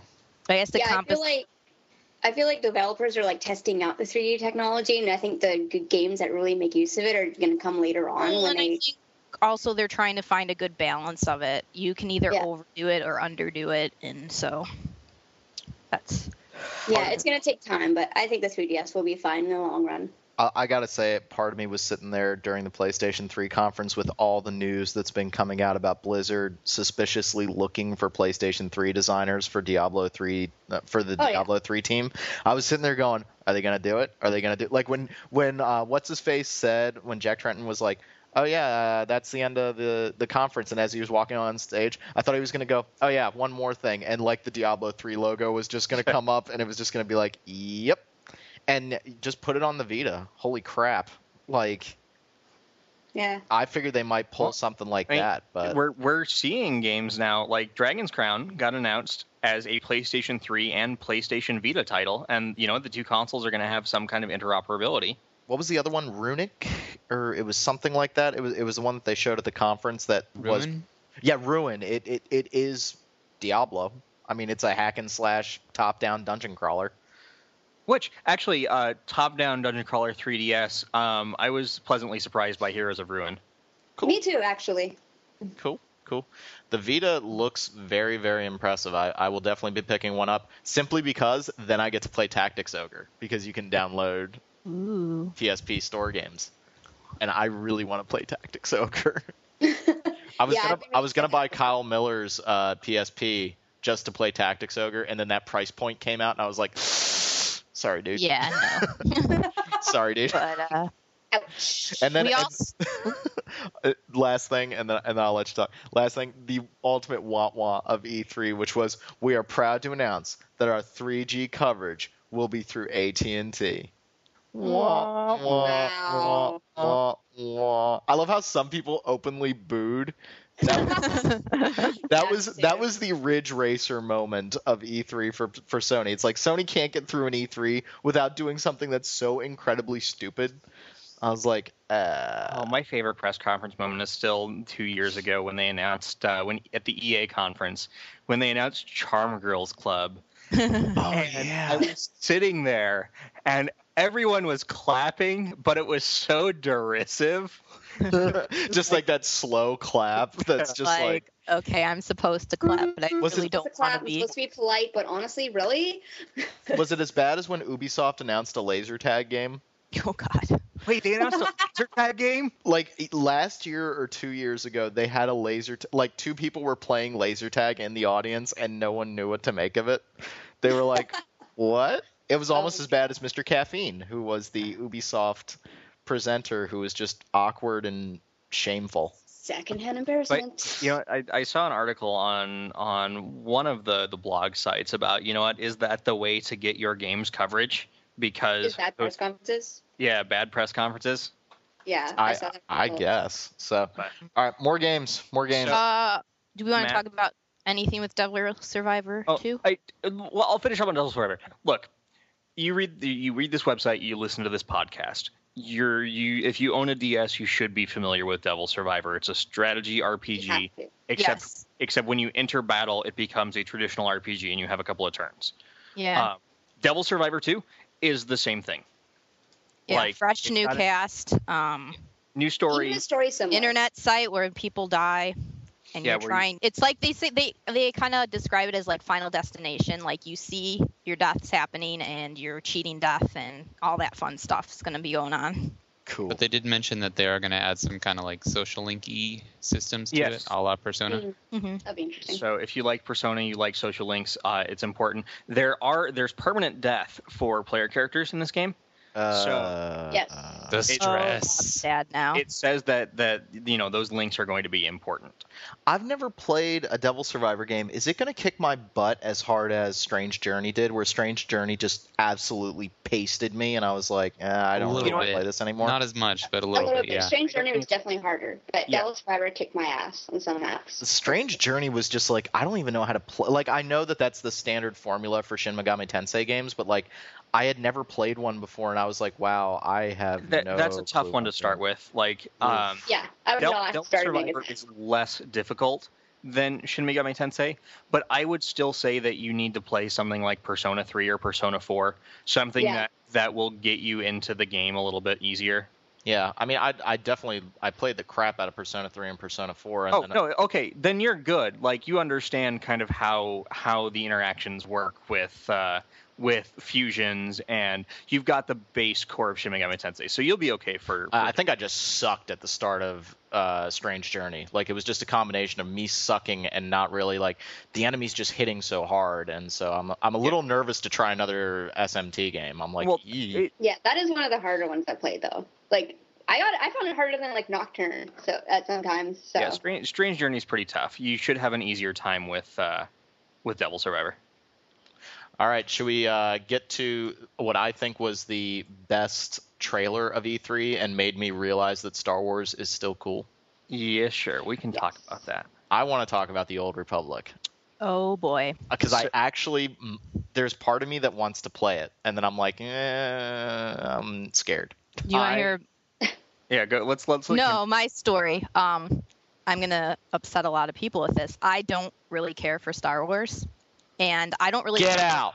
I don't care for MMOs either. You know what? That's okay. I went to this appointment with John, And I left that room like, oh my gosh, this is going to be the first MMO I devote my life to, because everything just looked awesome. Like choice in an MMO is, like me and John were talking about, seems like something that's hard to achieve, but what happens is you'll be having choices being made as you progress, based on, like, say you are the one who delivers the final blow in a fight, like maybe the next choice your character will pick in the party that you're in. They showed us dice rolls where it was almost like rolling for loot, where it's like, here's a dialogue sequence in a dungeon. Everyone choose what they want, and then the game does dice rolls, and whoever wins the dice roll gets that choice. Which was honestly really interesting. And then there are legitimate choices when you're not in, a dungeon, where you have your choices that are going to affect your character and how things like that play out, which I'm still interested to see how that works out for cohesion in the actual world. Because they showed us a choice where you could kill someone or leave them alive. But I'm just very interested to see how stuff like that plays out in the actual game. I had never seen the game running before, and then I saw the trailer and went, ha ha ha, okay, I want to see this now. And I saw some of the game running, and I saw, like, the Imperial Agent, which is the character that I would play as, because A, I love snipers, B, I love being evil, and C, it's a sniper who's evil. Like, why wouldn't I play as this character? Awesome. It's not an action RPG, though, right? Like, you're literally just assign, attack, and attack. Like, I'm not going to be looking down the sights of a sniper rifle like Mass Effect. It's okay. It's an MMORPG. Like, okay. That's not me complaining. That's just, I want to make sure that I don't go into the game thinking that it's Mass. Because, like, he was hiding behind cover, and I was like, oh, is this kind of Mass Effect? They showed us the smuggler character. The demo that we got was for the other side. They showed us the smuggler character who had an ability to create cover, but that gave them increased ability to dodge and that sort of thing. Right. So I don't think it's going to be like Mass Effect, where it's, okay, I'm hiding behind cover. It's going to be, well, this gives you an increased chance to dodge or an increased chance to avoid an attack. Why would you guys want to go to the light side? Liz, you're with me, right? You're also pure evil? Oh, yeah. I'm totally. Sweet. I don't think that Imperial versus Sith? Republic? Oh, yeah, Republic. Well, it's the old Republic, yes. You can still do light side or dark side from either side. Well, it's called the Imperial Agent. I don't think that works. I don't think you could be a Republic agent. No. The classes are unique to each side. Okay. Every character has a light side, dark side meter. Oh. Yeah, and as you play through the game and your choices, it'll kind of... Okay. That makes sense. All right. So you could kill innocent people, but, there's a... could be a Jedi that kills innocent people. Just, screw it. Well, you could kill somebody who deserves to be killed, or you could keep him alive, and he might be somebody who will help you out later in the game. I mean, could be like Qui-Gon, where you just grifting people. They showed us a Sith that the Jedi character defeated, and there was one point where one run through they killed him, and they got dark side points, and one run through they left him alive, and he ended up becoming an ally. So you could be a dark side Jedi? That's kind of weird. Well, I think I don't know if you will change faction. I don't, there have been stuff in EverQuest, you could change your faction. You could become a good, a Fae or one of the, I don't remember the EverQuest races, but there are some that are evil, but then you can turn and become good. I don't know if it's going to act like that. If it does, that's really cool. Interesting.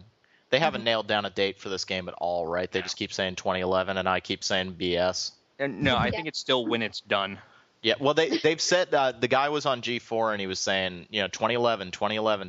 I'm going, all right, just like Mass Effect, right? Ooh. Hey, it has a date.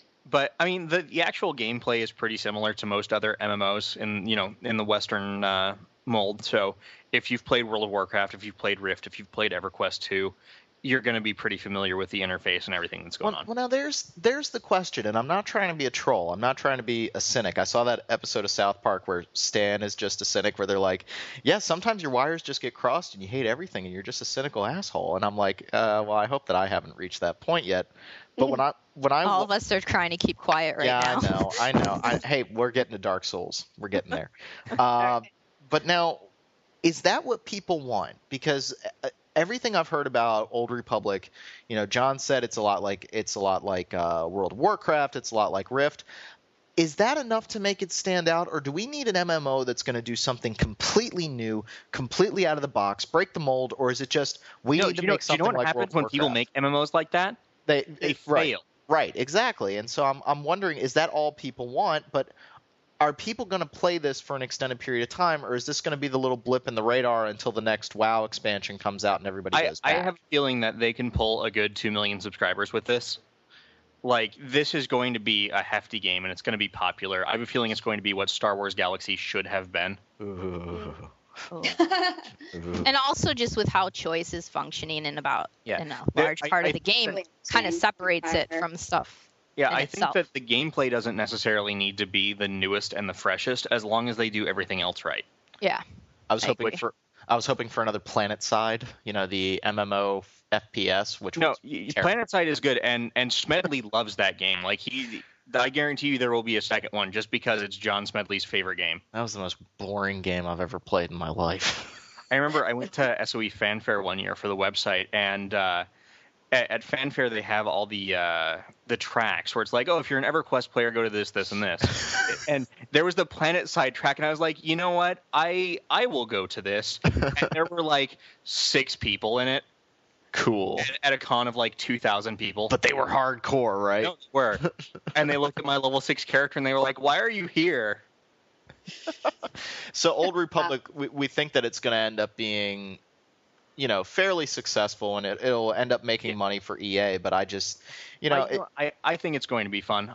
Do I think it's going to be perfect? No. Do I think it's going to be fun? Yeah. It looks like a lot of fun. Do I think it's going to get Kim to finally play an MMO? Yes. Do we know if DC Universe still has a good population right now? Or? I don't know. Derek actually went to the SOE. Didn't you, Derek? Yeah, I did. Did they say anything about their subscriber base? He didn't really. He did say that they're trying really hard to cater to the fans and introduce content that the fans are asking for, but he didn't give me like a number. I know that they had more than 1 million subscribers at one point, but that was during the free trial period. But I don't know how much the Sony hacks and everything else affected them. Oh yeah, I'm pretty sure that it affected them really negatively since people couldn't play from their PS3s. Well, and also the credit card numbers servers went down on PC for like a week too. Did they? Yeah. I want to say that game looks really cool, and I did get hands-on time with it. I don't mean to take away the discussion, but a lot of these MMOs are starting to blur together. I understand that a lot of them have different things to offer, and they're not for everybody, but it's like Rift and DC Universe and Raiders, which I played a little bit of at Perfect World. All of these are like, they're trying to stand out, but they look the same. Like, the gameplay looks exactly the same with a different skin. And that's why I was so impressed by Terra, because Terra is seeming to break the mold. I know we're not talking about it, but I didn't really see anything on the Old Republic. But the other MMO at the show that I think deserves some attention is Terra. See, I haven't. A lot of fun. I haven't played Terra, so I don't know. I know it's a Korean game, and I'm very, very cynical when it comes to Korean games. Like, they have a reputation for being really grindy. Yeah, you looked at Ion, and Ion was supposed to be good and amazing, and I know Stephen Harris loved it and reviewed it and gave it a really good score. But to me, it just seemed like, well, I'm going to grind all day and all night. And you know what? I understand that Terra is supposed to be more action-oriented, and I'm excited to see how it turns out. Is it a bad sign when your owner leaves? What? I'm just watching the hockey game, and the Vancouver owner left when it was 4-0. He literally got up and walked out. Well, I mean, there's no way they're going to win. There's only a minute left. That's just sad. Yeah. So I think the MMO space is a very interesting space right now. I mean, you still have Warcraft, which is doing phenomenally well, even though their numbers have gone down a little bit. I know we talked before about that, but it's kind of it's gone down from like 13 million to 12 million. Good God. It's still insane. So what else do we have to talk about? Mass Effect 3. Oh yeah, you mean the turret section? Oh, I don't care about that. That was really a long part of the demo, to be honest. We had like a half-hour demo. And we just saw a lot in that short time span. I don't feel left out with this conversation, by the way, because I just beat Mass Effect 2 today for the first time. I don't think we're allowed to talk about Mass Effect 2 anymore. No, we're not allowed to. I don't think we're allowed to talk about it anymore. But we can't talk about Mass Effect 3, and we're putting together our awards now, and I think Mass Effect 3 is a runner-up for something. Mm-hmm. You know what? I think Mass Effect 3 is going to be a fantastic game, but it's not making my top 5 list because, you know what? It's got really cool stuff, and it's going to be epic, but it really just looks to me like it's going to be Mass Effect 2 with more stuff. That's kind of what it looked like to me, but I'm okay with that because Mass Effect 2 is absolutely one of my favorite games ever. But I like some of the, it's going to be bigger environments, and I like some of the changes they made, like to the weapons, that you can customize them individually now, and then what else do they do? Oh, the way they change the powers. That's more in depth than, here, you can evolve your powers. Oh, yeah. So I like that. In Mass Effect John, 2. 1 sec. You're doing robot talk again. Robot? Am I robot-y? Just a little. I just want to fix it up a little bit. Now? Better? Is that better? Yes, much better. Yeah, you're good. Okay, I think I've got a loose cable or something in this headset. So there are 6 levels of powers in Mass Effect 3 as opposed to the 4 in Mass Effect 2. And the last 3 levels are going to be like level 4, where it's, okay, how do you want to evolve this power? Do you want it to affect your entire party, or do you want it to be stronger? Do you want this, or do you want that? Which I think is going to be really cool. You know, you're going to be able to, people are saying, oh, this is going to be a more action-oriented game. They're going even further away from the RPGs, but I don't think that they are. You know what? They're bringing back more statistics in the weapons. They're bringing back other stuff that's more RPG-like, and I think it's going to be great. I really do, but I don't think it's going to be anything new. You don't think it's going to break the mold? No. So, think. Oh, sorry. Go ahead. Just the only thing that I'm a little worried about with Mass Effect 3, and I'm very excited for it, and I'm going to give credit where credit's due because I think Luke Smith brought this up on the Weekend Confirmed podcast, so I don't want to throw it out there as my own idea. But because this story is very focused on this invasion of Earth, mm-hmm. Do we think that there's going to be the time to go about and kibitz around the universe and complete side quests, or is this going to be a little bit more structured narrative-wise? I don't think we have an answer for that, but it's if Earth is getting wiped out, is he going to have mm-hmm. is Shepard going to have the time, he or she going to have the time to go and hang out at the local bar and try to recruit random blue alien 3? Yeah, I think it's going to be like every other RPG where it is, you know what, you have to go and save this guy right now unless you want to go to the bar and complete these side quests. But then again, Mass Effect 2 punished you for that. I think because you have to recruit, you have to, enlist the help of entire races rather than just random people around the galaxy this time. You're going to have to, still fly around the galaxy a whole bunch. Cool. That's just what I think. It was just the thought that Luke brought up on that podcast, and I was like, huh.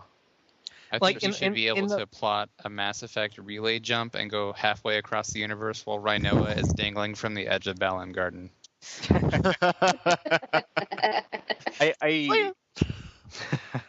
I really think that where Mass Effect 3 and kind of the vibe I was getting from the demo, I'm not going to spoil anything, is that it's going to be an interesting conclusion. I don't think it's going to be as predictable as everybody is hoping, where you are heroic without making any sacrifices along the way. I think as I watched that demo, I kind of got, for the first time ever, a little doubtful, as if Shepard is really going to be able to do this in a way. You know how I can't stand to see anyone die and how I have to be good in these games. I don't know if it's always going to be as cut and dry.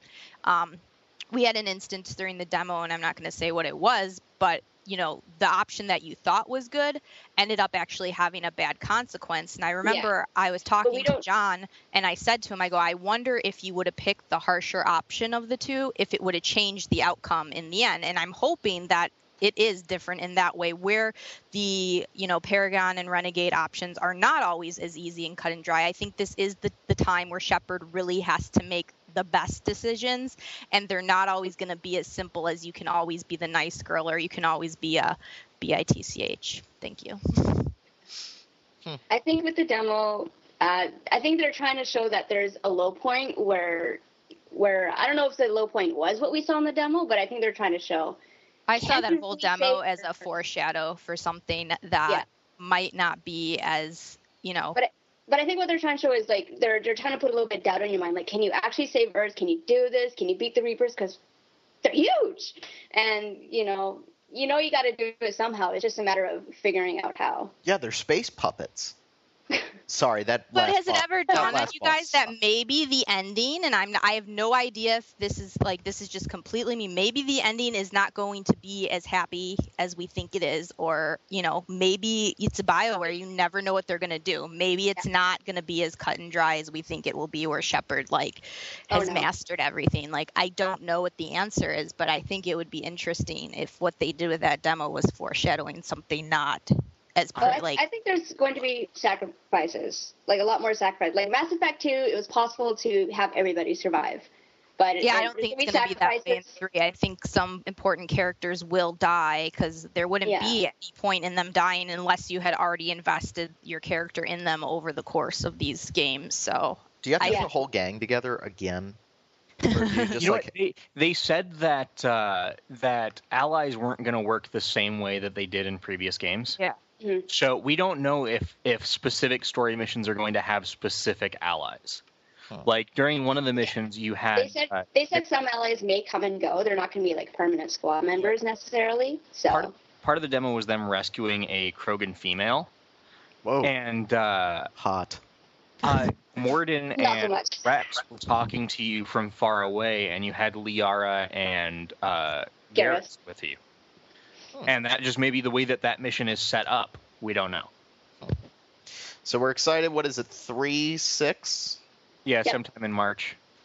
Cool. So I'm looking excited. forward to it.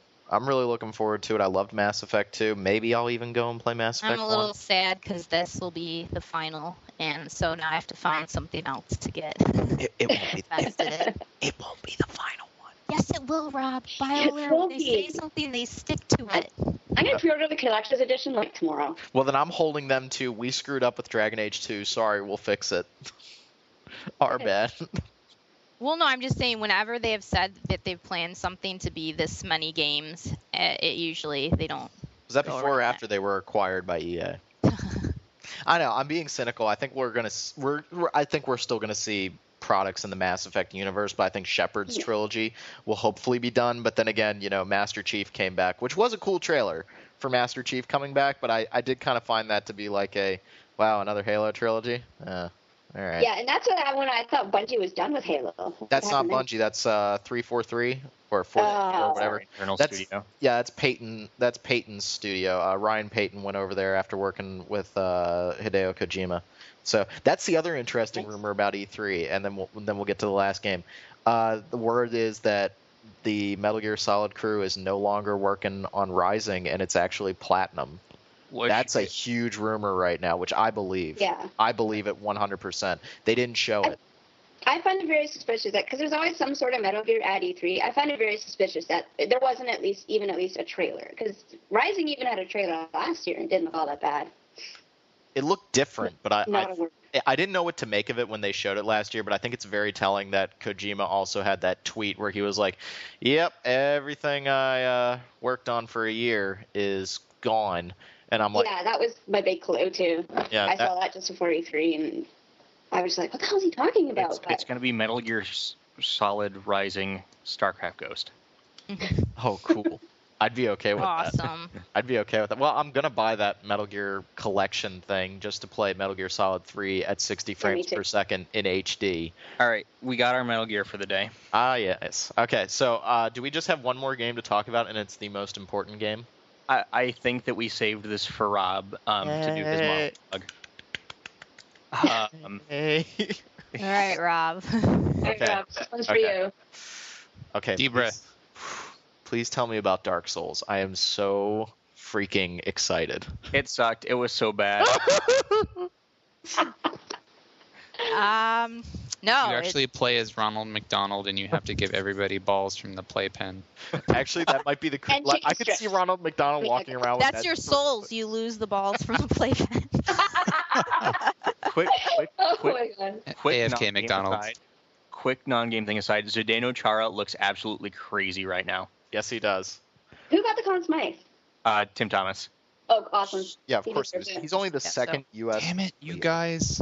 Okay, back to Sorry. All right, Dark Souls. Well, first off, the big thing that they're Can you play selling hockey in Dark Souls? No, Yes. you cannot.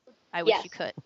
But there's one big seamless world here, and all the levels are connected, opposed to like in Demon Souls when you warped. And you can go anywhere right from the beginning, so there's no ploys to find like a special item or something to get further in the game. But the story is very simple at its core. Basically, you lost your humanity, you're placed into this world, and you're just trying to get back to your human form again. Now, when we asked the publishing producer if there was going to be more story this time around, he kind of made it sound like that they were trying to challenge you to create your own story within the world, and it would unravel as you went on in the game. And every environment in itself has a story to it, that it's more about the world as it's always been, but they have created a bigger world this time with more discoveries. Even if you look at the combat in every way, they have made this where they want you to think outside the box. You could use the environment to your advantage in this. There's special places that you can go for cover, that if you use that environment to your advantage, you'll get there. You could light something on fire and that would work. I know when we were playing through it, it was such a challenge because not many people could figure out how to beat this one dragon that was breathing fire, because you just automatically walk into the fire. And That's Griffin, eh? No one was able to do it while we were there that we know of, but it just kind of shows where they're going with this game. They're not going to make it easy, and like I said, they're really hoping that, again, they can bring in with the multiplayer again, which what everyone liked, which was having the message system where you can warn people or be malicious and say, go right and go straight ahead and put somebody into a pit of fire. So that was all looking good. I'm interested in the belief system, because you're kind of going to pledge a certain belief and your character will act on whichever side you choose. So it'll determine whether or not you are competing with other players or whether you are working together with other players. So we'll see how that works out. That's actually one thing that we talked about it a little bit on the last podcast before we started recording on the Witcher 2 podcast. And trying to play Demon Souls again now, I'm finding that it's a game that you had to be there for, kind of like PSO, because the community's pretty much dead now. Nobody's really playing Demon Souls online. There's a very small community that's playing. I was hesitant to pick it up now because I knew that a lot of people had moved on at this point. Right. And the online is so integral to the. Are the servers even still up? They're still up. Yeah. They're still up. But here's the problem: the only people that are still playing this game are the jerks who all they do is play as Red Phantoms and run around and kill and just player kill all day. And it's really frustrating, since I'm playing as a low-level character again, to just be invaded by a dude that I literally have no chance of killing. They used to have a level cap to prevent that from happening, but I think they've kind of opened it up since, the community's down. And I'm sitting there playing it, and I'm like, they need to have a way with Dark Souls, and I'm sure they didn't say anything about this, but they need to have a way that, when the community eventually dies for this game, because it will, people will stop playing it. They need to make it then easy for me to play with Steven or to play with John or to play with Kim and Kyle, where it's easier for us to get together and play as a group, so that way that community aspect is still there among friends. Because right now it's practically impossible. It's so hard to invite somebody into your game that you know. I don't think that's going to change for Dark Souls. And that's they a shame. said that, it was going to be up to 4 multiplayer, but they did say that you can't really hook up with a particular person. Right, but I think it all depends on the beliefs. And I'm cool with that at the start of the game, because I loved that about Demon Souls. But what I'm saying is, once the game hits saturation point and people stop playing it, I think then you switch it, and then you make it easier, and you let the PlayStation or Xbox Live system of trying to get people into your game, you let that take over. So that way, playing Demon Souls now is kind of a chore, unfortunately. It's a game that you're missing a key aspect of the game that was there when it first came out, and the only people that are still playing it are dicks. And it's not fun. It's very, very frustrating right now. And I didn't like the PK system to begin with in Demon Souls. I found it to be very annoying.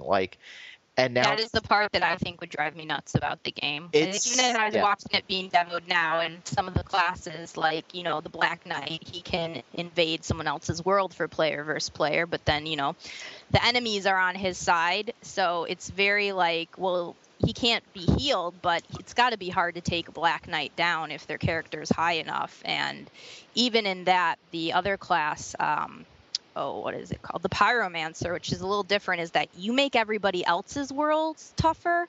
So then but then it lets you know that someone's done that. So you can go in, but they have to come into your world and then kill you if you're the Pyromancer, and then order is restored. So it's kind of back to those annoying.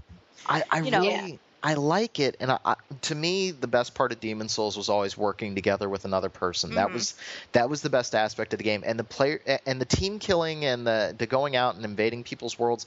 It was intense, but I didn't find it fun. And I think one of the ways that they're getting around that is the main complaint that I had about the game, which was if you were running around with 100 health items and the other guy was running around with 100 health items, you had the same Mexican standoff where all you would do is hit each other and then walk away and take a health potion.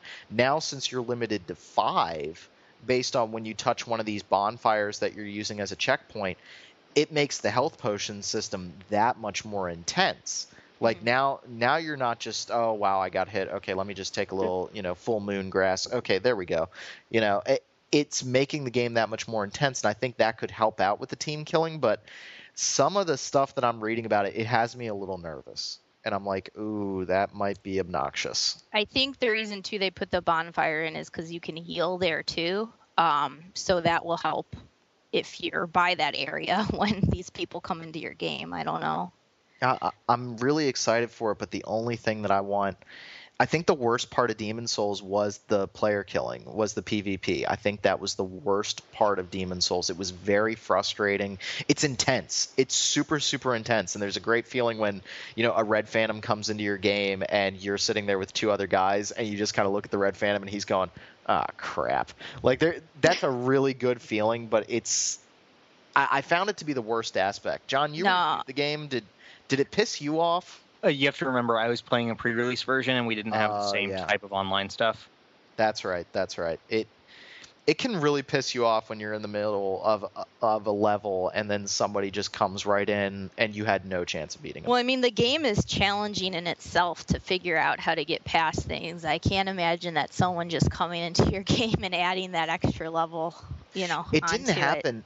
I think it maybe happened to me 3 or 4 times playing the game originally. I don't think a lot of people did it, but now it's just like when you're at least you can avoid it by going into your soul form in the original Demon Souls. But now with Dark Souls, like, since there is no there's no soul form that I know of where that cuts your health in half, you can't avoid it. What I understand is there's like a humanity system where you'll gain and lose humanity, and that's going to affect your death similar to your soul stuff. Yeah, and they're really being cagey about that right now. And I'm interested. Like, you have the ability to strengthen a bonfire. Like, some preview said what that was. What happens when you strengthen one? Did you guys have a chance to ask them? They kept bringing up humanity. Yeah, you lose humanity to strengthen a bonfire, but what exactly does it do when you strengthen it? To be honest, I wish we knew. I thought it was shooting, but I don't know what else happened. Yeah, I'm not trying to play gotcha with this game. I mean, they're still developing this game. I know that was what seemed to be the problem, is that a lot of stuff they weren't completely set on. Like, even when we got the classes, there were 6 in ours. They said there's going to be more than that. They kept saying that the bonfires were going to be this dynamic thing, or you were going to be able to share experiences with others through it and everything. But they never really had the specifics on what they were going to do with it. Just that it was going to be innovative, but they didn't say why. That worries me because the game's due out in September in Japan, and they still. I know in one interview they said, "Well, we don't know if we're going to have a mana system in the game. Right now, we just have charges on the spells that you refill when you get to a bonfire. So we're not even sure if we're going to put that in the game." And I'm sitting there going, like, "You guys are 3 months from release, like." Yeah, that was the vibe I got when I was through it, that they were still ironing out a lot of kinks. They still haven't made all their real decisive like choices yet in this. So things could change from what we got here. What I saw that stood out for me was just that every enemy you kind of confront they're going to have different attack patterns, so that there's just this unpredictability that comes with the game. And I think that even goes with people invading, your world and everything else. You're going to have to always have different options for your strategy. You'll have enemies that will use their shields more, and then you have to figure out a way to, get around that. And then you're going to have some who are just going to charge right at you. So I like the idea that you're always walking into something unpredictable and have to think on your feet. The other point, I can see where that can get a little frustrating. They said that they try to make it, they know this game is harder than the other one, but that they're going to make it less frustrating by giving the player more options than just one to get past a certain area. So, are you going to play it, Kim? I'm going to be completely honest with you. I appreciate what this game is doing, and that it's challenging you to play a game in a different that's a no. way. That's a very friendly no. This is the type of game that I don't if anybody knows me, and I say this a lot in my reviews to make it known to people, I am not a very patient player. I can't sit there and play through something and spend like an hour trying to figure out how to pass something like that's not appealing to me. I feel like because as I've gotten older, I just don't have as much time as I used to devote to games, that I just don't think that I would like this. And I also would get annoyed like you, Rob, when people invaded my games and just wanted to be a jerk. And I think that would be so frustrating for me. So I think this game is going to be great for people who loved Demon's Souls. If you didn't like that, I don't know if you're going to like Dark Souls, although Dark Souls looks like it's taking the basic, gameplay and everything else that people loved from it, but they're just refining it, expanding it in more directions, making this really a game where you have to think on your toes even more so than you did in the first. So I won't be playing it, but totally appreciate what they're trying to do. It looks like it's going to be great for people who liked Demon's Souls. So I'm excited. I think it's going to be great. I can't wait to play it. And I'm sad I missed Demon's Souls, so I'm really excited about this. I'm very, very excited for it. It's just that I think that Demon's Souls and Dark Souls, they're such mechanics-driven games that I want all the cogs to work together.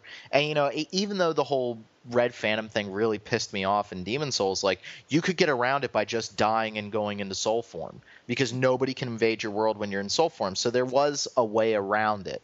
And now, granted, that meant that your health bar was cut in half, but at least you didn't have to worry about there was always a give and take. It's like, oh, you want this to happen? Well, we're going to do this. If you want this to happen, well, we're going to do this. And that give and take is a lot of fun. And I'm hoping that with Dark Souls, they hit that fine balance as well. And we'll see. I mean, I know that's the game. That's probably the RPG I'm most excited for this year, barring Diablo 3's release.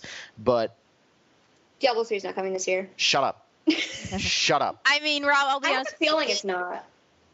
It won me over, as in like, wow, this is going to be a pretty great game, but it still didn't win me over enough where I was like, no, that's fair. I mean, it looks. I didn't like the controls on it, to be honest with you. And I talked to John about it, and he said even in Demon's Souls, you had to get used to them a little bit before. And I think it's because I had my hands-on time with it, but I didn't get to really, really sit there and experiment as much. Like our big thing was we wanted to try out all of the classes and see how they functioned. And so we didn't have time to really go through all the controls, but it still probably has that same a little bit, takes some time to get used to. Yeah, Dark Souls is Demon's Souls was at least a very one-on-one game. Like when you're fighting one enemy one-on-one, it feels like an actual sword fight where you're being careful with your moves and you're being careful with your timing. When you start fighting multiple enemies, it kind of turns into a cluster F. Like, it gets really bad really quickly because the targeting system is... I can see that. Yeah, well, the targeting system is straight out of, Zelda, where you Z-target on somebody and you strafe around them and look for your opening. And if you get surrounded by more than, 2 or 3 dudes, you're in a world of hurt, especially if they're tough. Demon's Souls is meant to be, like, the slow game. Like, playing it again... You have to be in the right frame of mind when you play that game. If you try to play it like, Batman or God of War, you just die really, really fast. But if you play it like Silent Hill, where you're walking around, shield up and being very cautious about everything you do, like every corner you walk around, you have your shield up anticipating an attack, it's an awesome game.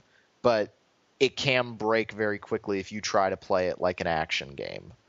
Mm-hmm. No, I could see that. What were the other classes? So there was Pyromancer, Dark Knight, Black Knight. Black Knight.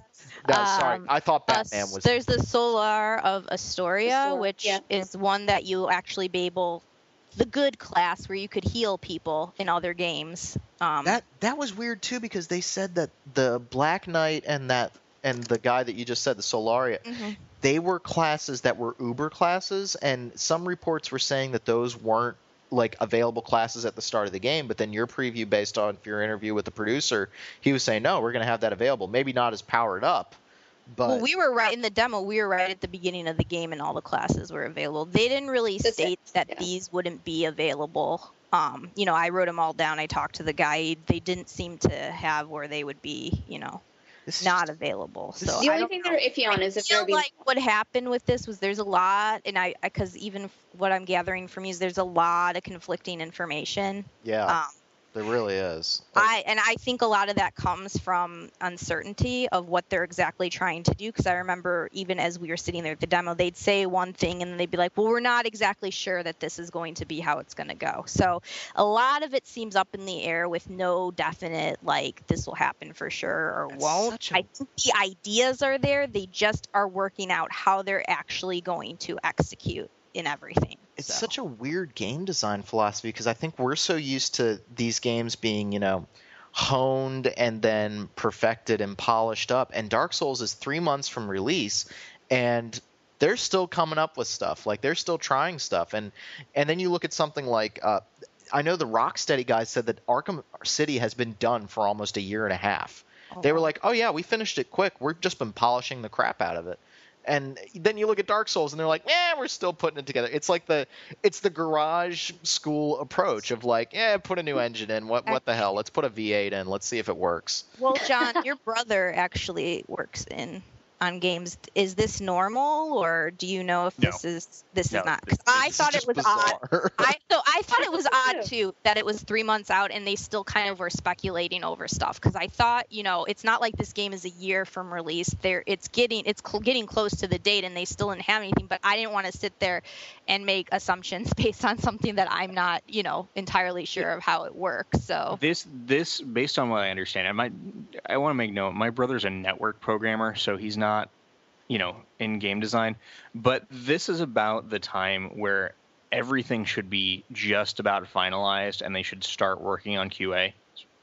Yeah. Do you think that I have a feeling this has a potential of being delayed if they don't get all this stuff sorted out? I'm wondering if they're just sorting out minor stuff and they have the majority of it down, like the main game, and they're just working out like classes and whatever else you said. It could also be the fact that the classes in Demon Souls, they didn't really mean crap. I mean, they were just a starting point. Now, granted, if you picked a thief class to start that game, it was a giant headache. I'm glad I did that the second time through, where you're so ridiculously weak. But like, it could just be that they have these ideas out there and they're just finalizing the classes, because you could make any kind of class. At the start of Demon Souls, if you picked a mage class, you could make him into a warrior in just a couple level ups. It was just starting equipment and starting stats. So from that perspective, they could just be ironing it out. And even the mana system, I can understand what they're doing. Do we want to get rid of mana, or do we want to go with charges based on the bonfire system? So maybe the game is more complete than we're getting. Mm-hmm. But I think the biggest problem is the lack of information, just the fact that multiple people have said multiple things. Like, you'll read 2 previews online right now for Dark Souls, and you will just get completely 100% conflicting reports. At one point, some previews said that there were no character classes in the game. And wow. And then 2 weeks later, it was like, well, hell with that. There are character classes, apparently. It's like so much is mysterious about this game, and I don't know if it's a lost in translation, if it's we don't know what the hell they're doing over at From Software. We're just letting them go. Like, they're just dudes that walk in black hoods just designed to make your life a living hell. Like, we don't know what the hell they're doing. Like, they could be sacrificing virgins in there for all we know. Like, just let them go. And it could also be that this is a very early build of the game, but I think you're right. It would not shock me if they said, yeah, we need another 6 months. But they're getting so close. Yeah, no, I thought it was odd for it being so close that even when we were talking to the demo, or even when we went in and talked to the publishing producer, there was still not that, like, this is, going to be, it's all how it's going to be. Even for them to hint that there might be 10 classes is kind of what they hinted at. Well, that's 4 other classes you're not even including right now. So what are these classes that you're even thinking of adding in, and how are they, that's a big, Yeah, and it's a large number of classes to be missing from a demo. I mean, maybe they will just stick with the 6 that they have. Maybe it will just be as simple as that. But it could also be. I mean, let's keep in mind too that we're coming up on the 2-year anniversary of the game being released in America, but the game was released almost a year prior to that in Japan. I mean, it had a 9-month layover. So if they started on this game right afterward, they've been working on it for a while. So I don't think this game was fast tracked. I mean, it looks gorgeous. I don't think that's the case. I think what I am getting the vibe is that they're trying to go bigger than what they had initially had in their minds for the game. Like I think they don't want people to think, okay, this is like, Demon Souls Part 2, pretty much the same game. We haven't changed much. I think they want to provide a different experience for people, and I think in their minds they're trying to go in many different directions as they can, and that's what I think is they might be trying to go a little too big. And you know what? Maybe these ideas are floating around in their heads, and like half of them won't even end up in the game. It could just be that they're toying with some ideas, which I think it's a little late in the game to be doing that, but we'll see how it all works out. Yeah, I mean, I'm still super excited for it, and I mean, seeing it actually running for the first time, I mean, it looks being a big time Demon Souls player, the frame rate has been ironed out, because that game used to dip down to like 5 frames a second out of nowhere, like it would just be weird. It looks better from an animation standpoint. The character, like the creature design, it looks like they literally just entered my nightmares and just came up with the nastiest crap ever. Like it looks freaking awesome. I am so excited for this game. I don't want anybody to think I'm down on it, but I just have a lot of questions. Like, and honestly, Kim, your preview, like I was reading that and I was like, holy crap, like where did all this stuff come from? Like, I think being able to actually meet with the producer, I think they were kind of keeping him in the back and nobody had a chance to talk to him. And like you had to get specifically an appointment. We John, you're a robot again. Beep, a little bit, yeah. Beep, boop, beep. I'm a robot. Yeah, you are a robot. Wow. Beep, boop, beep. No, you're right. The way it was set up, we actually had an hour appointment with Namco Bandai, and all of it was Dark Souls. I'm so excited for that game. I love the fact that they're doing another collector's edition, and I was thinking about this too. Like, the collector's edition of Demon Souls, where it came with the manual, I know that a lot of people are like, oh, never use a manual. And I'm the same way. But Demon Souls is that old school style game like, Legend of Zelda 2, where it's like, how the hell was I supposed to know to do that? Or how was I supposed to know that there was an item back there? Earthbound, when you had to stand under that waterfall for like a set amount of time that you would never know to do unless you called the Nintendo hotline. Right. Sorry. It's I so did that too. I had to. We were like, I remember sleepovers with my friends. We got so far in Earthbound, and we were like, couldn't figure out where to go, and we're like, gosh damn it, we're gonna have to call this hotline. I think. Mom, can I call the number that costs $3 a minute? I think that the guide is almost necessary for this kind of game because it helps you if you get stuck. Like, I would look like at some point I would just be like, okay, I have no idea how to beat this boss. What am I going to do here? But it was always just right in reach.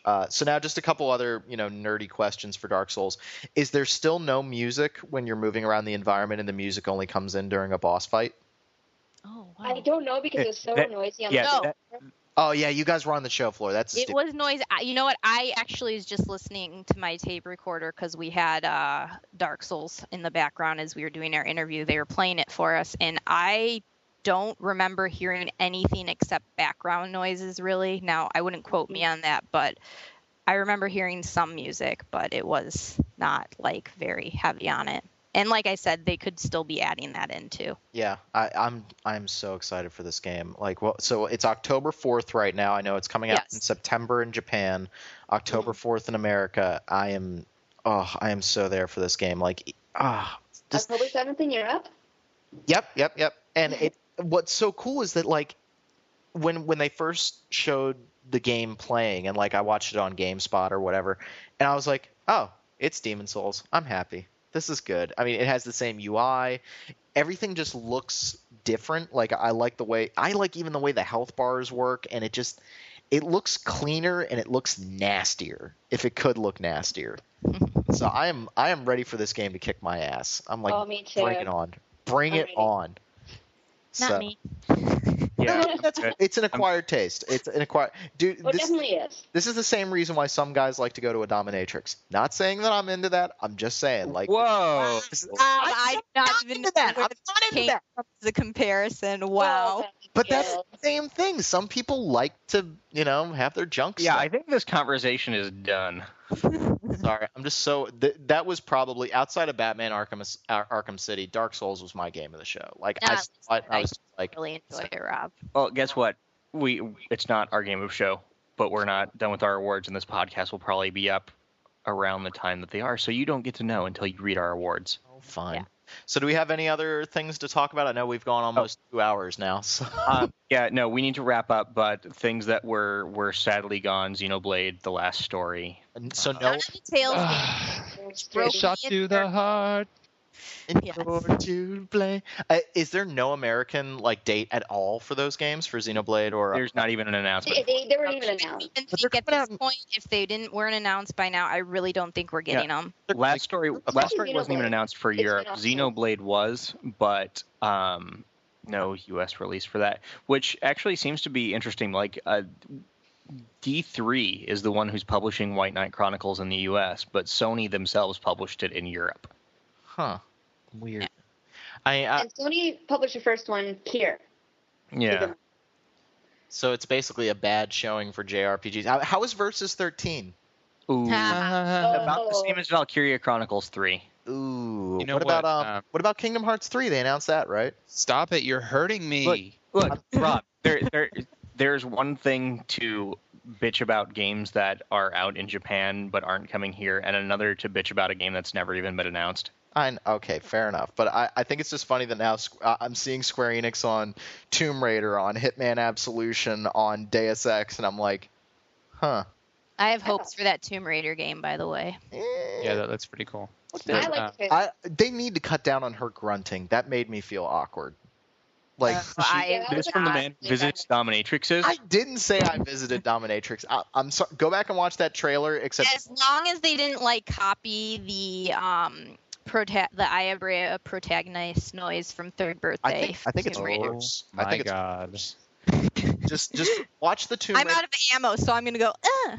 No. Watch the Tomb Raider video, but Okay. look away from the screen and just Okay. listen to it and tell me how bad it is. I was excited because they said they were gonna make her more of a more realistic female, but Well, they cut her chest size down by about 3/4, so she actually looks like a normal human being now.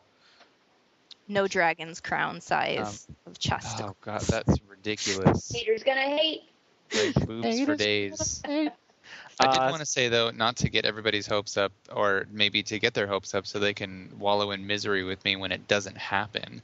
That a couple of companies, I think Exceed and maybe Axis, I don't remember, are going to Anime Expo next month, and they may or may not announce something. Yeah, Axis says that they are announcing 2 games at Anime Expo that we should be familiar with as RPG fans. Yes, and me and John could not figure out for the life of us, and it's probably so obvious, but we can't figure out. I don't know. Yeah. I mean, I doubt One of them Axis is set has for like 17.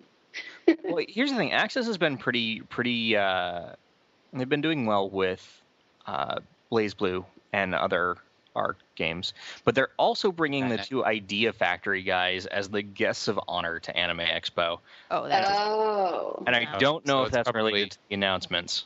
Neptunia Mark II then.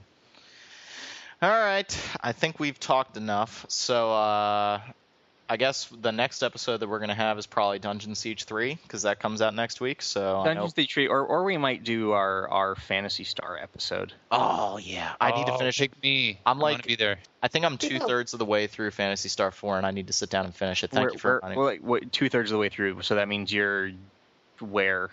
I think Raja is about ready to get sick. Okay. So I'm almost like 2/3 through. Okay. I was using a guide just to gauge where I was, like just looking at the chapter headings, and I think I'm getting there. But I fell out of it. Like I started playing Witcher 2 again, and I wanted to get the review up for that, so I fell out of it. But I think tomorrow I might go on a Phantasy Star 4 Rampage, because that game is just so relaxing to play. So I think we got to do that. We'll have a Dungeon Siege episode. I know we've been talking about some formats where we might do some more special episodes, especially when the RPG releases get a little thin.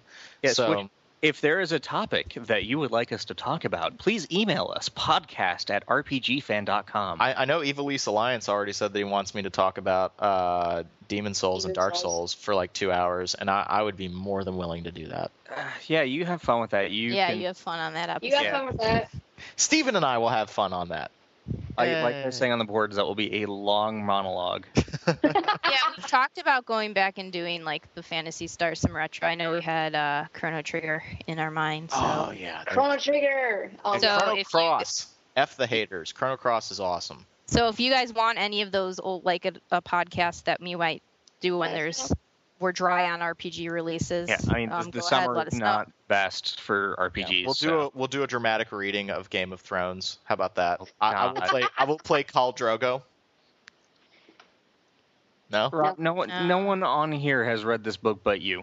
Are you at least watching the HBO series? Because it's freaking awesome. Oh yeah, because I get HBO. Oh, it's not my fault. Before. Look, once 24/7 was over, the show was HBO for me. Okay, all right. It's got True Blood now. True Blood's just weird. Okay, so thank you everybody for listening to the show. I hope you guys enjoyed this, I think, nearly 2-hour podcast on E3. Let us know what you guys think of the show. Keep subscribing to us on iTunes. Yes. One thing really quick. Dragon's Crown has some really big boobies. We already talked about that. Confirmed. No, I just want to bring that up again. What's funny is on our YouTube channel, that has been by far the most watched video of E3. We have a YouTube channel? Why? Almost at 10,000. Yes, we have a YouTube channel. How yes, did you know youtube.com/rpgfancom. Huh. It's because the art style is so pretty, but maybe it's that's it. That's it. That's why you all go. That's where I'll do my dramatic reading of Game of Thrones. I'll do a YouTube video. That's why I watch it, and I'm completely serious. All right. We'll be waiting, Derek. Thank you so much for listening, guys. Make sure to give us input. Make sure to keep subscribing to us and tell us what an awesome job we did, because I like the ego boost every once in a while. So thank you very much for John, I got to name everybody. For John, Kim, Liz, and Derek, we will talk to you guys later. Bye. Bye. Bye. See ya. Gonna take you for a ride. And you know what? You didn't even bring up Eris dying this time.